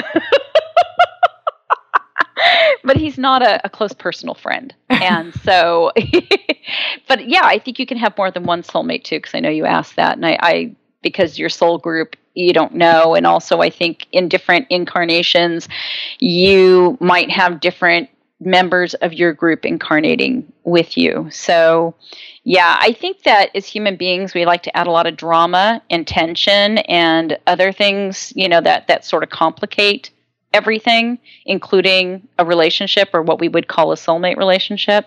And I tend to think it's a lot simpler than we make it out to be. Like, oh my God, this is my love forever in every lifetime, and we're never going to be separated. And, who knows? But I think that that's more of a human idea, a man-made idea. And I think it's so important to think about, and I don't want this to come off as negative, but when you die alone. And so if you don't have that self-love, dying alone sounds like the worst thing ever. But the truth is, if you love yourself, it's the best thing ever. And that soulmate or that group of soulmates, they are just complementary to your wonderful, exotic, beautiful being, right? And when we're speaking about incarnations, I just have to bring up a story because I don't think I've ever told this on the podcast, Susie. Oh. But see, maybe I have, but I really don't remember doing it. So I would love to get into past lives and reincarnation if Tracy is so inclined. But I was about 5 years old, let's say. I'm not sure. Anywhere from 4 to 6. I don't remember.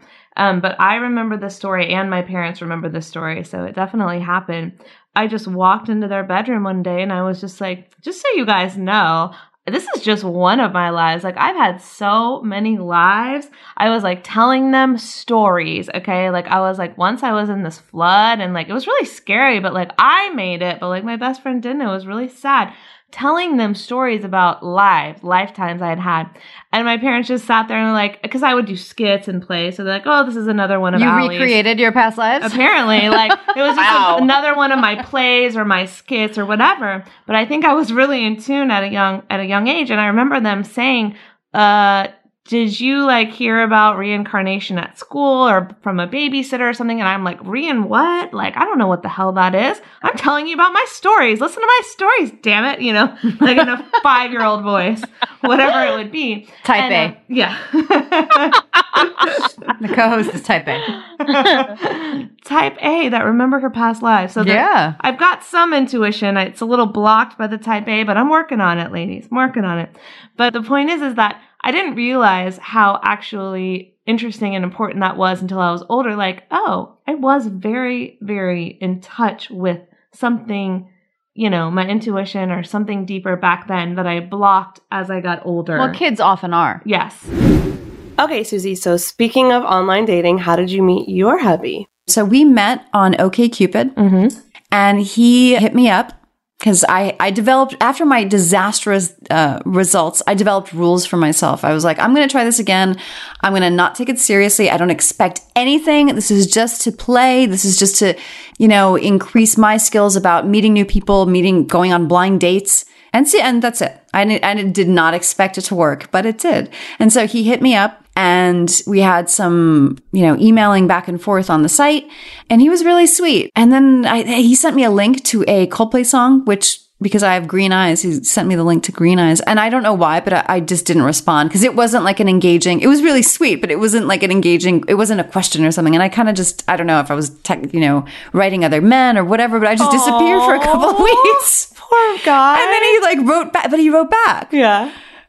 And he's like, hey, where'd you go? Or something like that. And then I continued as long as he would ask questions, I would kind of engage. And he was cute. I found him attractive, and you never know what you're going to get. You never know if the pictures are correct. Right. Is it their picture from 10 years ago? Exactly. Or is it current day? Exactly. But and sometimes people just don't look the way they look in photos, or they're making a different face or something. I don't know. It's very odd. Yeah. But he looked like then we moved to the phone because I had rules. I was like, I need to hear, I'm a voiceover artist and we're on a podcast. I'm very vocally focused. This is for the next time we talk about this, but I once met a guy that sounded like Mickey Mouse. Like I needed like a nice deep voice. Yeah. He sounded like Mickey Mouse, and that was just a turn off. When I met him in person, yeah, because it was just he was a very handsome guy, but he had this very high pitched, squeaky, almost Mike Tyson-y kind of voice, and I was like, oh my god, I can't. And voices do say a lot about people, and it's funny. I was talking to my husband the other day, and we heard some guys. I forgot it was on the television or on YouTube or something. I forgot. And there was someone. I can kind of tell when people aren't in their authentic voice. I can tell when they're kind of putting it on. Yeah. They're not grounded. I totally hear and it's probably because I voice act, right? So I know how to put it on for myself, and then I can tell when someone's not breathing from their gut and they're not really being in their own voice. That's really interesting. So I heard that, and I was like, oh God, that guy's voice is awful. And my husband's like, why are you being so judgmental? But so it was with this date, this guy, yeah, it didn't work out, but it wasn't meant to. So back to our story. But that's how you formulated one of your rules. Yeah. Okay.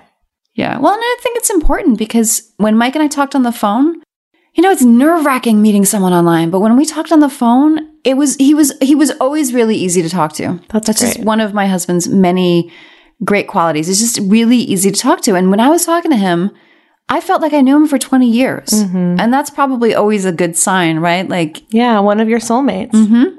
As Tracy Crossley would say. That's right. What did she say? Soul group. Soul group. Someone from your soul group. That's right. And so we talked for a half hour.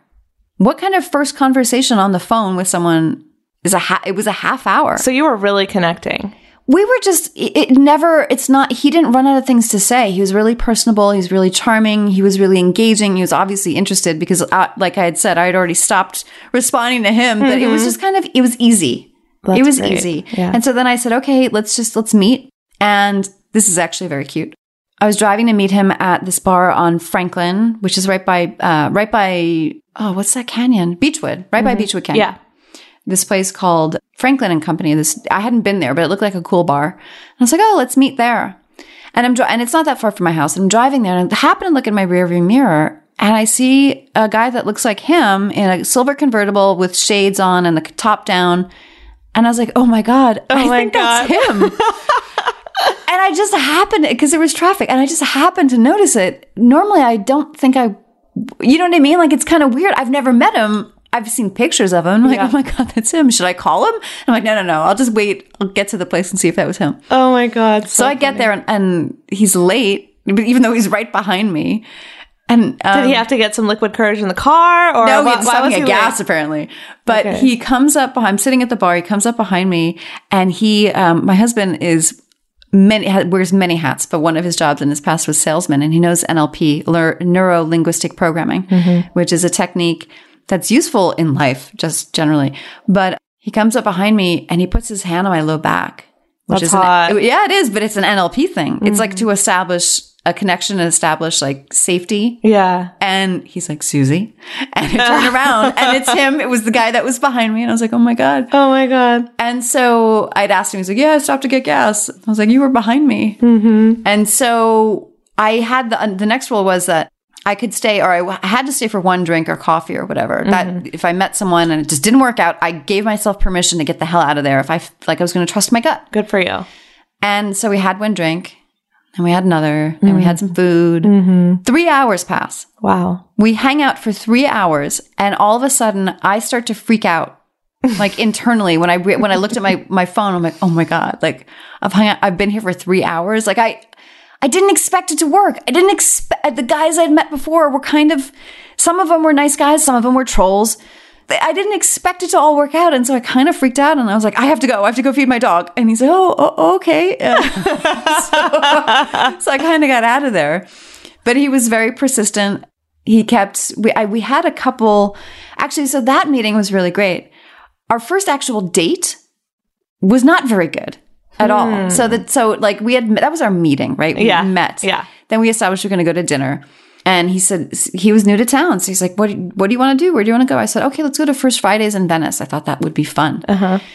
That's a horrible first date suggestion because... Very hard to get to. It's very hard to get to. Unless you live there. But we went in his convertible, and then... That's nice. There was, there's food trucks. There's a ton of people. It's just very crowded. We had to walk around. We're trying to get to know each other over our shoulders, eating, things off sticks. It was just not... It was totally my fault. We wound up going and sitting down in this restaurant. I don't remember the name of it. I would never go back there again. It was supposed to be super healthy, but it was the kind of place that we sat at the bar. Everything was packed. We sat at the bar like, oh, can we have some bread? And they just look at us and like, we don't do that here. God. I'm like, oh, okay. It's one of those, okay. Sorry that I asked for gluten. I'm sorry. And it just wasn't, it was okay. There was no chance for romance. There was no chance for a further connection. It was just kind of like, It's very crowded. There's a lot of people. It was bad. And I still walked away from that going, he's this really sweet, nice guy, and I like him. Maybe we'll just be friends. Anyway, he had picked me up from a place, and I'd left my car because I was already halfway to the beach. When he dropped me back to the car, I gave him a kiss on the cheek. I got out, and I got in my car, and I had to go get gas. And when I pull into the gas station, he's there. No way. Yeah. Why is he always getting gas? I don't know. I don't know.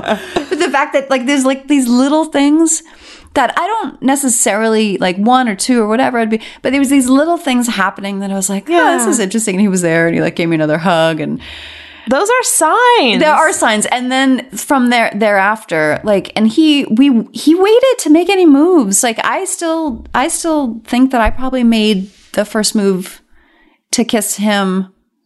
He'll argue, if we had him on the podcast, he'd argue with me about it, but it was 4th of July. So on our 4th date, we finally smooched, which is kind of a while. Yeah. So I was still like, oh, maybe we'll just be friends. I don't know. Right. And that was fine. At this stage of the game, being an adult, it's like, you don't need to rush into it. Yeah. I mean, if you feel the urge, go for it. If it's mutual, go for it. But it was different. It was almost like he was playing a little hard to get, which... that makes a girl come running. Yeah. So just like it makes a guy come running. He was super confident. He wasn't out to prove anything. Yeah. He was just himself. He was comfortable. He was comfortable on the phone. He was comfortable in person. It was easy. And that's why I kept going out with him. And that's why I kept, spending time with him. And just was easy. That's interesting because ours was very similar in terms of like, it took a long time for us to get physical. Like, I was like, okay, we're just friends. And I knew there was an attraction, but he wasn't chasing after me either, and I wasn't chasing after him. So there was a friendship first, not for long, but it was just a different way of going about things than guys I had dated in the past that were just went after it. And that, I have to say in general, I find that happens more in LA. Really? Yeah, that guys are a little bit more, in New York, they're much more aggressive. Really? I don't know. I can't speak for the rest of the country. But in your experience. In my experience, I find that in LA, guys are a little bit more like, I'm going to play it cool. They're smoking too much weed, I think. Probably. Okay, so go on.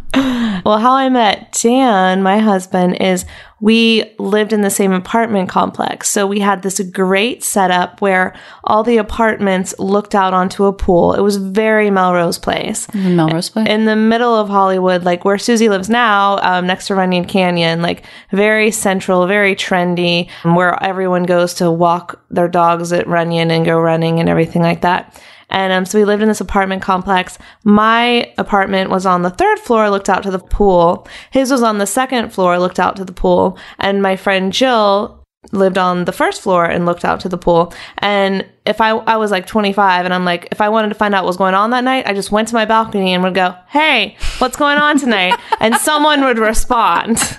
Like everyone was new to Hollywood. Yeah, it was totally Melrose Place. Everyone had a dream and a goal, whether it was, Jill was a teacher, but some people wanted to be actors. Like one of my roommates wanted to be an actress. The guys in their apartment, they were all wanting to be in the film industry. Some already were, so everyone is like working on their dream, living in this like really, decent. They were decent apartments. They weren't shitty. They weren't fabulous. They were kind of in the middle. But so we met because we were neighbors. And it was kind of like living in the dorms. When you live in the dorms and everyone just hangs out with who lives in the dorms. And like my dorms were co-eds. We had guys across the hall. Mine were too. Yeah. And so it was that experience. And we would like play pranks on each other, or we would like, walk our dogs together. We would go hike together. We would go drink together. So there was like this little community of all people around the same like 4 or 5 years of age, right? And so there was a couple older people, a couple younger people, but all feeling like they were in the same generation of new to LA, trying to figure it out. So it was really fun. And at first it was more of a friendship. And I remember I was on a date, he was on a date, and we all walked down together from our apartment with a big group. Oh my God. Yeah. To the Roosevelt Hotel. Yeah. And I remember I was on a date with another guy, but I was definitely checking him out. But I was like, we're just friends. Like, whatever. I'm on a date with this guy. You're on a date with this girl. But it was probably like a week or two later that we were on a date with each other. So he asked you out? Well, because also guys in LA can be like, well, what are you doing? You want to hang out and get... He did ask me out, but not yet. So then the next thing that happened was we had 3 girls at a bar, and he called me and he's like, oh, what are you doing? I'm like, oh, I'm at this bar. And he drove to the bar. Just like, okay, let's hang, like, all right. So that night we all hung out, and then we went back to my apartment, which wasn't weird. It wasn't like a date going back to my apartment. Like, we just all went back to my apartment. Right. He lives in the building. It's no big deal. But slowly everyone left, and he stayed. I love how you add footnotes. What did I say? You're adding all details in case someone might think the wrong thing. You're like adding like, oh, wait. No, just so you know. Okay, so that was, okay. I love it. But yeah, it wasn't like I'm coming up to your place. It was like we all went back to my place. Yeah. And that was completely normal because like we would be hanging out at his place or our other neighbor's place on a regular basis. So then everyone slowly left, and there was like a late night TV show on, like The Tonight Show or something, and he stayed. And then I think he walked out to go to the door, and I like walked him out, and he turned around and kissed me. And I said, don't ever do that again. Drama! You did? Yes. How long was the kiss? Was it like a quick kiss? No, it was a real kiss. Why did you say don't ever... Wait, okay, so explain. Footnote it. Because we were neighbors, and I was like, I don't want this to get weird. Or you were being professional. Because we're friends. I would have done the opposite. It's going to get so weird because we all hang out, and then it's going to be like, are they, aren't they? What are we? Blah, blah, blah. And so he goes, okay. And then he left. And then basically we were making out again within a week. And then well done, Dan. Yeah. And then he did invite I hear what me. you say, and I'm not going to follow it. Yeah. He did say that he backed off, and then he could tell that I was sending him signals, which I will deny until the day that I die. But he says that he got the signals from me, so then he was just like, okay, obviously we're going to make out these again. Signals were. We should have invited the boys to the podcast to tell their version of the story. That would be interesting. That would be really funny. Yeah. That would be really funny. So then he did take me out on a proper date, and we were dating ever since. And we then should play the newlywed game on the show. Okay. Well, I've been with mine for 10 years, so if we don't kick your ass, there's a problem. Yeah. Like, if we don't beat you, that's true. We should divorce. She's a podcast host, world-renowned keynote speaker and teacher, best-selling author, world traveler, recipe developer, and recently got engaged in Bali. Please welcome Sahara Rose. Congratulations. Thank you guys so much. And that's an epic way to introduce me. Multifaceted. Can we hear about Bali first, just because? Yeah, I mean, I was in Bali by myself this past June. I'm writing my next book, and I was already there for 2 weeks alone. It was like my second to last day. And my friend is like, I know a photographer. She'd love to do a photo shoot with you. So I'm like, okay, free content. So I went, was taking the picture. Someone pinched me from behind. I turn around and I see my then boyfriend. And I was like, wait, what? Am I hallucinating right now? And there he is on his knee proposing to me. And I'm just what is happening right now? I didn't even hear. I just kind of like blacked out because I had been talking to this like shaman earlier. I was like, did she like slip some ayahuasca in my water or something? Like, what is happening? Like, and then we got engaged and we ended up staying in Bali for longer, and we're getting married in Hawaii next year. Wow. Congratulations. Awesome. What a great story. Thank you. Yeah. Very romantic of him. Oh my God. Mine is kind of similar, except I was with my husband, but he said it was around the holidays. And so we were at this winery. We had done this wine trip with a group of our friends, and it was just before Christmas. And he was like, I wanted to take a picture really bad to like make a holiday card, like, happy holidays from the engaged couple, like everyone wants to do.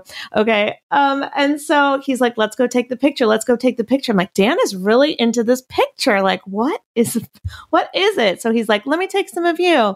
So he's like, has me turn around to like look out on the winery at like the grapes and whatnot. And he's like, okay, look away. And I'm going to take some from behind. I'm like, okay. So he's clicking the camera, and then he's like, okay, turn and face me. And I turn around, and he's down on one knee with the ring.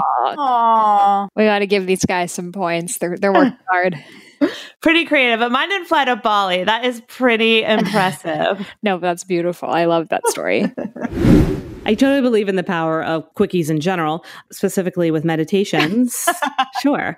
I have been successful in doing that. So they'll come over, I'll meditate them and lead them through a certain meditation. I'll play music, I'll set up the scene, and then they're like, they feel great because I'm really good at leading meditations. And then it's just kind of like on from there. Yeah. Oh, this is hot. So does it turn them on? Oh my God, it turns them on. They're like, first of all, they're calm, they're relaxed, they feel less stressed. So they're happy about all that. They're like, how did you do that? Like, I feel like so good. Men are really easy to meditate, by the way, just in general. If anyone has a limiting belief around that, like, oh, I have men in my meditation class there, I actually think it's easier to meditate with men than it is with women sometimes. I hear you. Yeah, because they're very one-track minds, so it's easier for them to just kind of fall in, unless they're super skeptical. But for the most part, especially if they have some kind of connection with you and trust you in some capacity, trust you enough to come over to your house, then you can meditate them. So they just feel really good and relaxed, and then they're also like very impressed. And when a guy is impressed by you, that's some good stuff. That's foreplay. That's foreplay. When a guy is impressed, like now you are like the prize, right? Because it's like, oh, I have totally like shown you like my value and why I'm so awesome. And like, I know that. Now you get to see why too.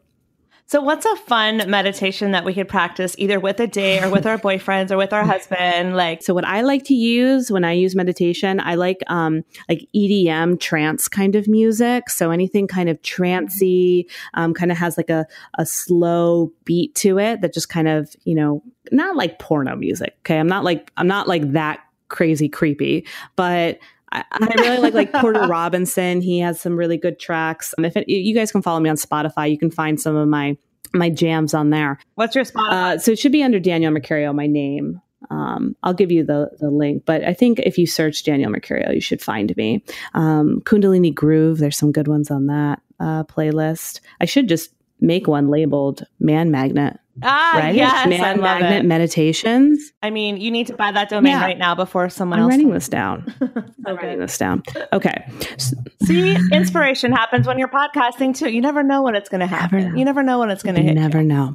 So yes, something like that. Something that has like a good beat to it. Don't play like a Kundalini track. Like that's going to throw them off, right? Or like anything like super Indian infused. Like that might throw them off. You don't want them to think it's like weird or woo woo. Not when you're introducing them to this, right? Exactly. Yeah. Like one time I brought a guy over and I showed him my Ouija board. That was not, and I saged him. That was not a good idea. That was when I was still like new to spirituality and I was introducing drinking again. That was not a good idea.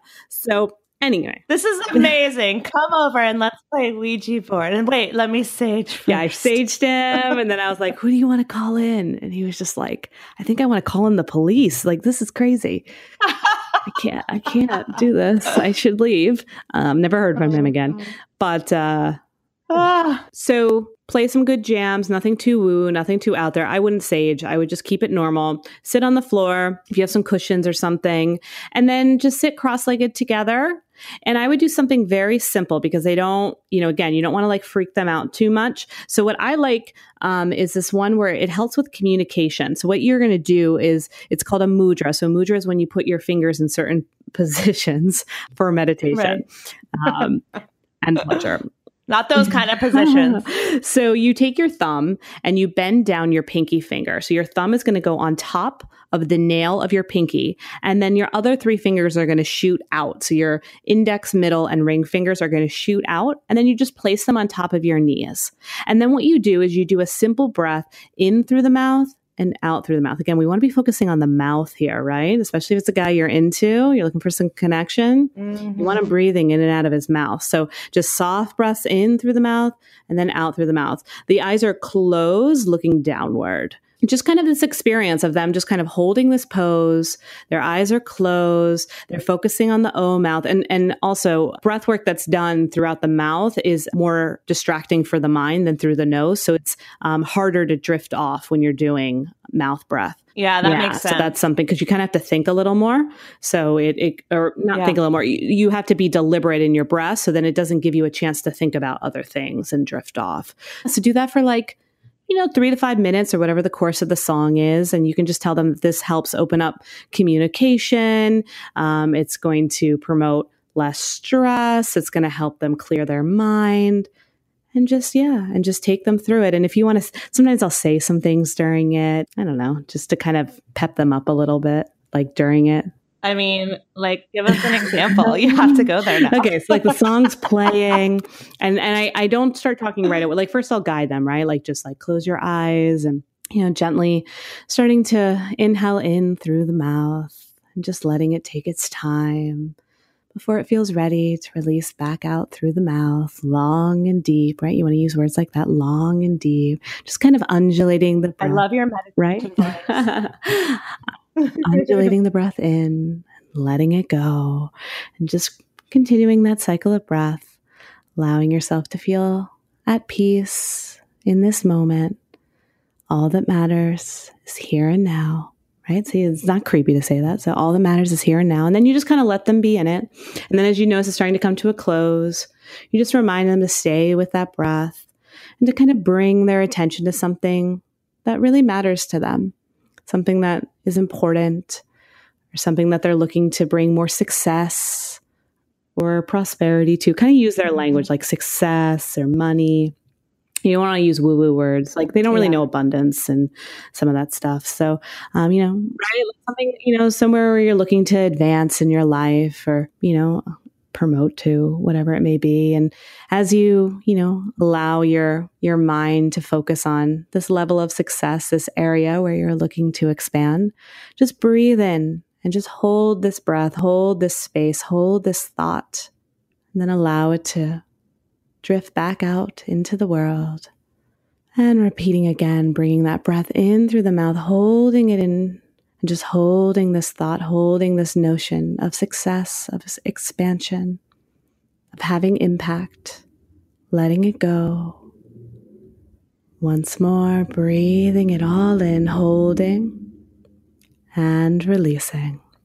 And then allowing yourself to come back to your body, relaxing the breath, relaxing the hands. And when you're ready, you can open your eyes.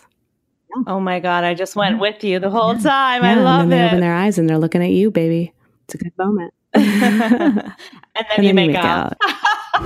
How do you see your clients or just people in general giving away their power or taking their power back through the clothes that they choose to wear? All the time. I mean, I'll throw myself under the bus first and foremost. I mean, when I was like wrapped in my black cocoon clothes, forever, I didn't realize that it was my kind of shield, my love shield, because I was so scared of being seen. Because then if I got the attention, well, then what the heck do I do? At that point, men were aliens to me. I mean, I had been married for a long time. I was like, oh my God, who are you? And what do I do with you?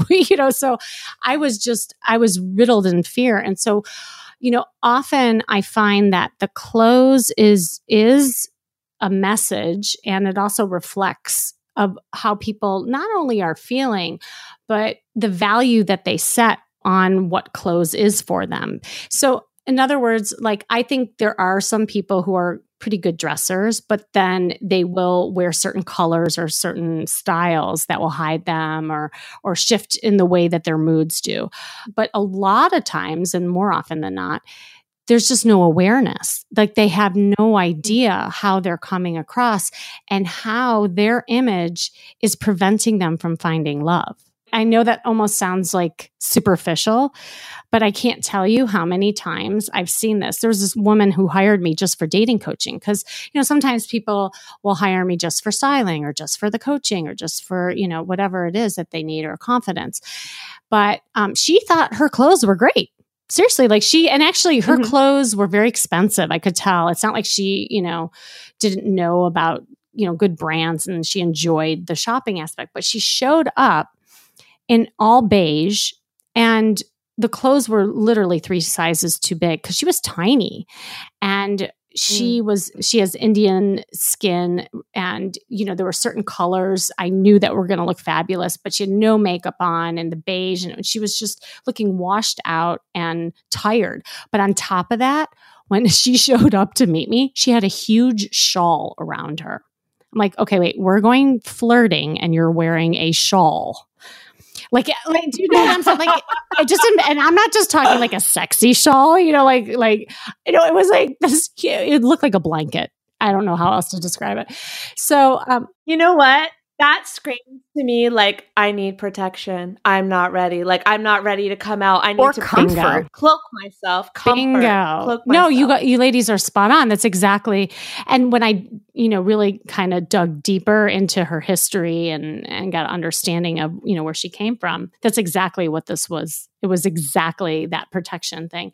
But she had no idea that her clothes were doing that for her. So, you know what I said? I sent her home. I said, look, I want to help you, and we're going to learn how to flirt, and I'm going to get you to where you want to go. But I can't work with you until we work on your image. And she's like, what? She was almost like offended. I said, yeah. I said, what you're wearing and how you're wearing it is it's literally preventing guys from approaching you. So I gave her an assignment before we went shopping. And I said, I want you just to go home and get a red lipstick. And I want you to wear the red lipstick, right? I want you to wear the red lipstick for a week and then report back to me what happened. And then we'll talk about shopping. And I said, and no shawl. The shawl has got to go. We'll have a ceremony and burn it if we need to. That's fine. So she's like, okay. So she got a red lipstick. And so then a week later, she calls me and she's like, oh my God, Kim. I'm like, what happened? She's like, that little magic red bullet. She wore the red lipstick and she said that everywhere she went, guys were talking to her, like on the subway, in the Uber car, in the coffee shop. And she's like, and I didn't even start it. Like they just started talking to me. I said, really? Interesting. So did you talk back? She's like, you know what? I did. It was so cute. It is something that's so like fun and exciting to do, especially when it comes to dating or just, reigniting some fire in couplehood. It's just, having that kind of feeling sexy, and it really is about how you feel and your mindset. That transcends to the guy, and then the guy sees you as sexy too. So I always tell people, and I'll go back to the red lipstick, but men love women who love themselves. And same is true, it works in reverse as well. And so I always tell people, this isn't about the man. It's not about the woman. This is about you and how you view you. And that's why this stuff is so powerful that I'm talking about. And so going back to the red lipstick, what she realized is that when she had gotten these guys' attention and they started talking to her, her confidence grew to then have conversation and engage in that way. And it gave her that confidence. And she started feeling more sexy, more confident, and liked by men each day that she wore it. Again, it was like a vehicle for change. And then from there, we did go shopping. And the happy ending is she landed a great guy, after we coached together. And so the research about the red, this is so fascinating because I've been saying this for years, like if you want to get a click on your pick on Bumble, wear a red dress. If you want to walk into a party and attract a guy, wear a red. Like it doesn't matter. Red boots, red shoes, red lips, all of it. And so they found I finally found an article this year about like biological reasons why guys like it. Because without being so gross, think about it. That's the color of menstruation. So, it's fertility, but it's a subconscious thing. So they're attracted to it to procreate. Wow. I've never heard this one before. I love it. I would have never guessed that. I know. I think we know that red, stops people in its track. Look, sirens are red, stop signs are red, like it does stop people. But for men in particular, I thought that was so fascinating. Hey, Allie. It is. What? Food Heals color theme is red. Nice. Yeah, we got our red walls. We've got our red artwork. Red has always been in our lives. Those are so fiery. I love it. We're just one big uterus. Right? Sorry, man. I'm sorry. Sometimes we get a little feminine. I love it. All right, Food Heals Nation. I hope you enjoyed those clips from past episodes. I know I had a blast collecting them and just re-listening to some old episodes that I had forgotten about that were super fun, super funny, super sexy. So I wanted to do a throwback for you, and I really hope that you enjoyed it as much as I did. So Food Heals Nation, before we end today, it is February, and our Food Heals retreat to Italy, the Amalfi Coast, is only 4 months away. If you're listening right now, it means you are invited. So if you want to join us on the Amalfi Coast, go to foodhealsnation.com and click on Italy. We will be wine tasting, relaxing, riding on boats, shopping, swimming, lots of swimming, laying out on beaches, taking lots of photos for Instagram. We're going to do cooking lessons with vegan celebrity chef Leslie Durso, and we're going to be eating at some of the finest restaurants on the Amalfi Coast. Like, you don't understand how divine these restaurants are. All the menus are, of course, curated by the chefs with advice from Leslie, who helps them make the healthiest, veganest, most delicious plant-based meals for us. And I know I gave up sugar, but some of the most divine desserts I have ever had were on the Amalfi Coast in Italy. So please join us. Here is a taste of what you can expect. Roll it, Roxy. My favorite thing about Italy is there's fashion and there's history and architecture, and it's impossible not to love. It is such a beautiful place. The people are wonderful and the food is ridiculous, and don't even get me started on the wine. The views that we have here and up in the villa and on the hike. The joy of Italy is all the plants. On our hike down the Path of the Gods, We just find fennel and oregano and rosemary. And the pride that they take in their food. It is not a job here. It's a passion to cook. It was uniquely special to celebrate my birthday here in Italy with all of you. I think that I had happy birthday sung to me maybe 5 times throughout the day. So my favorite part about Italy was each and every single person that I met here, and the words of empowerment, advice, and just love and generosity. My favorite part of Italy has been rerouting myself in my life and who I am and in the women around me. So for that, I thank each of you guys.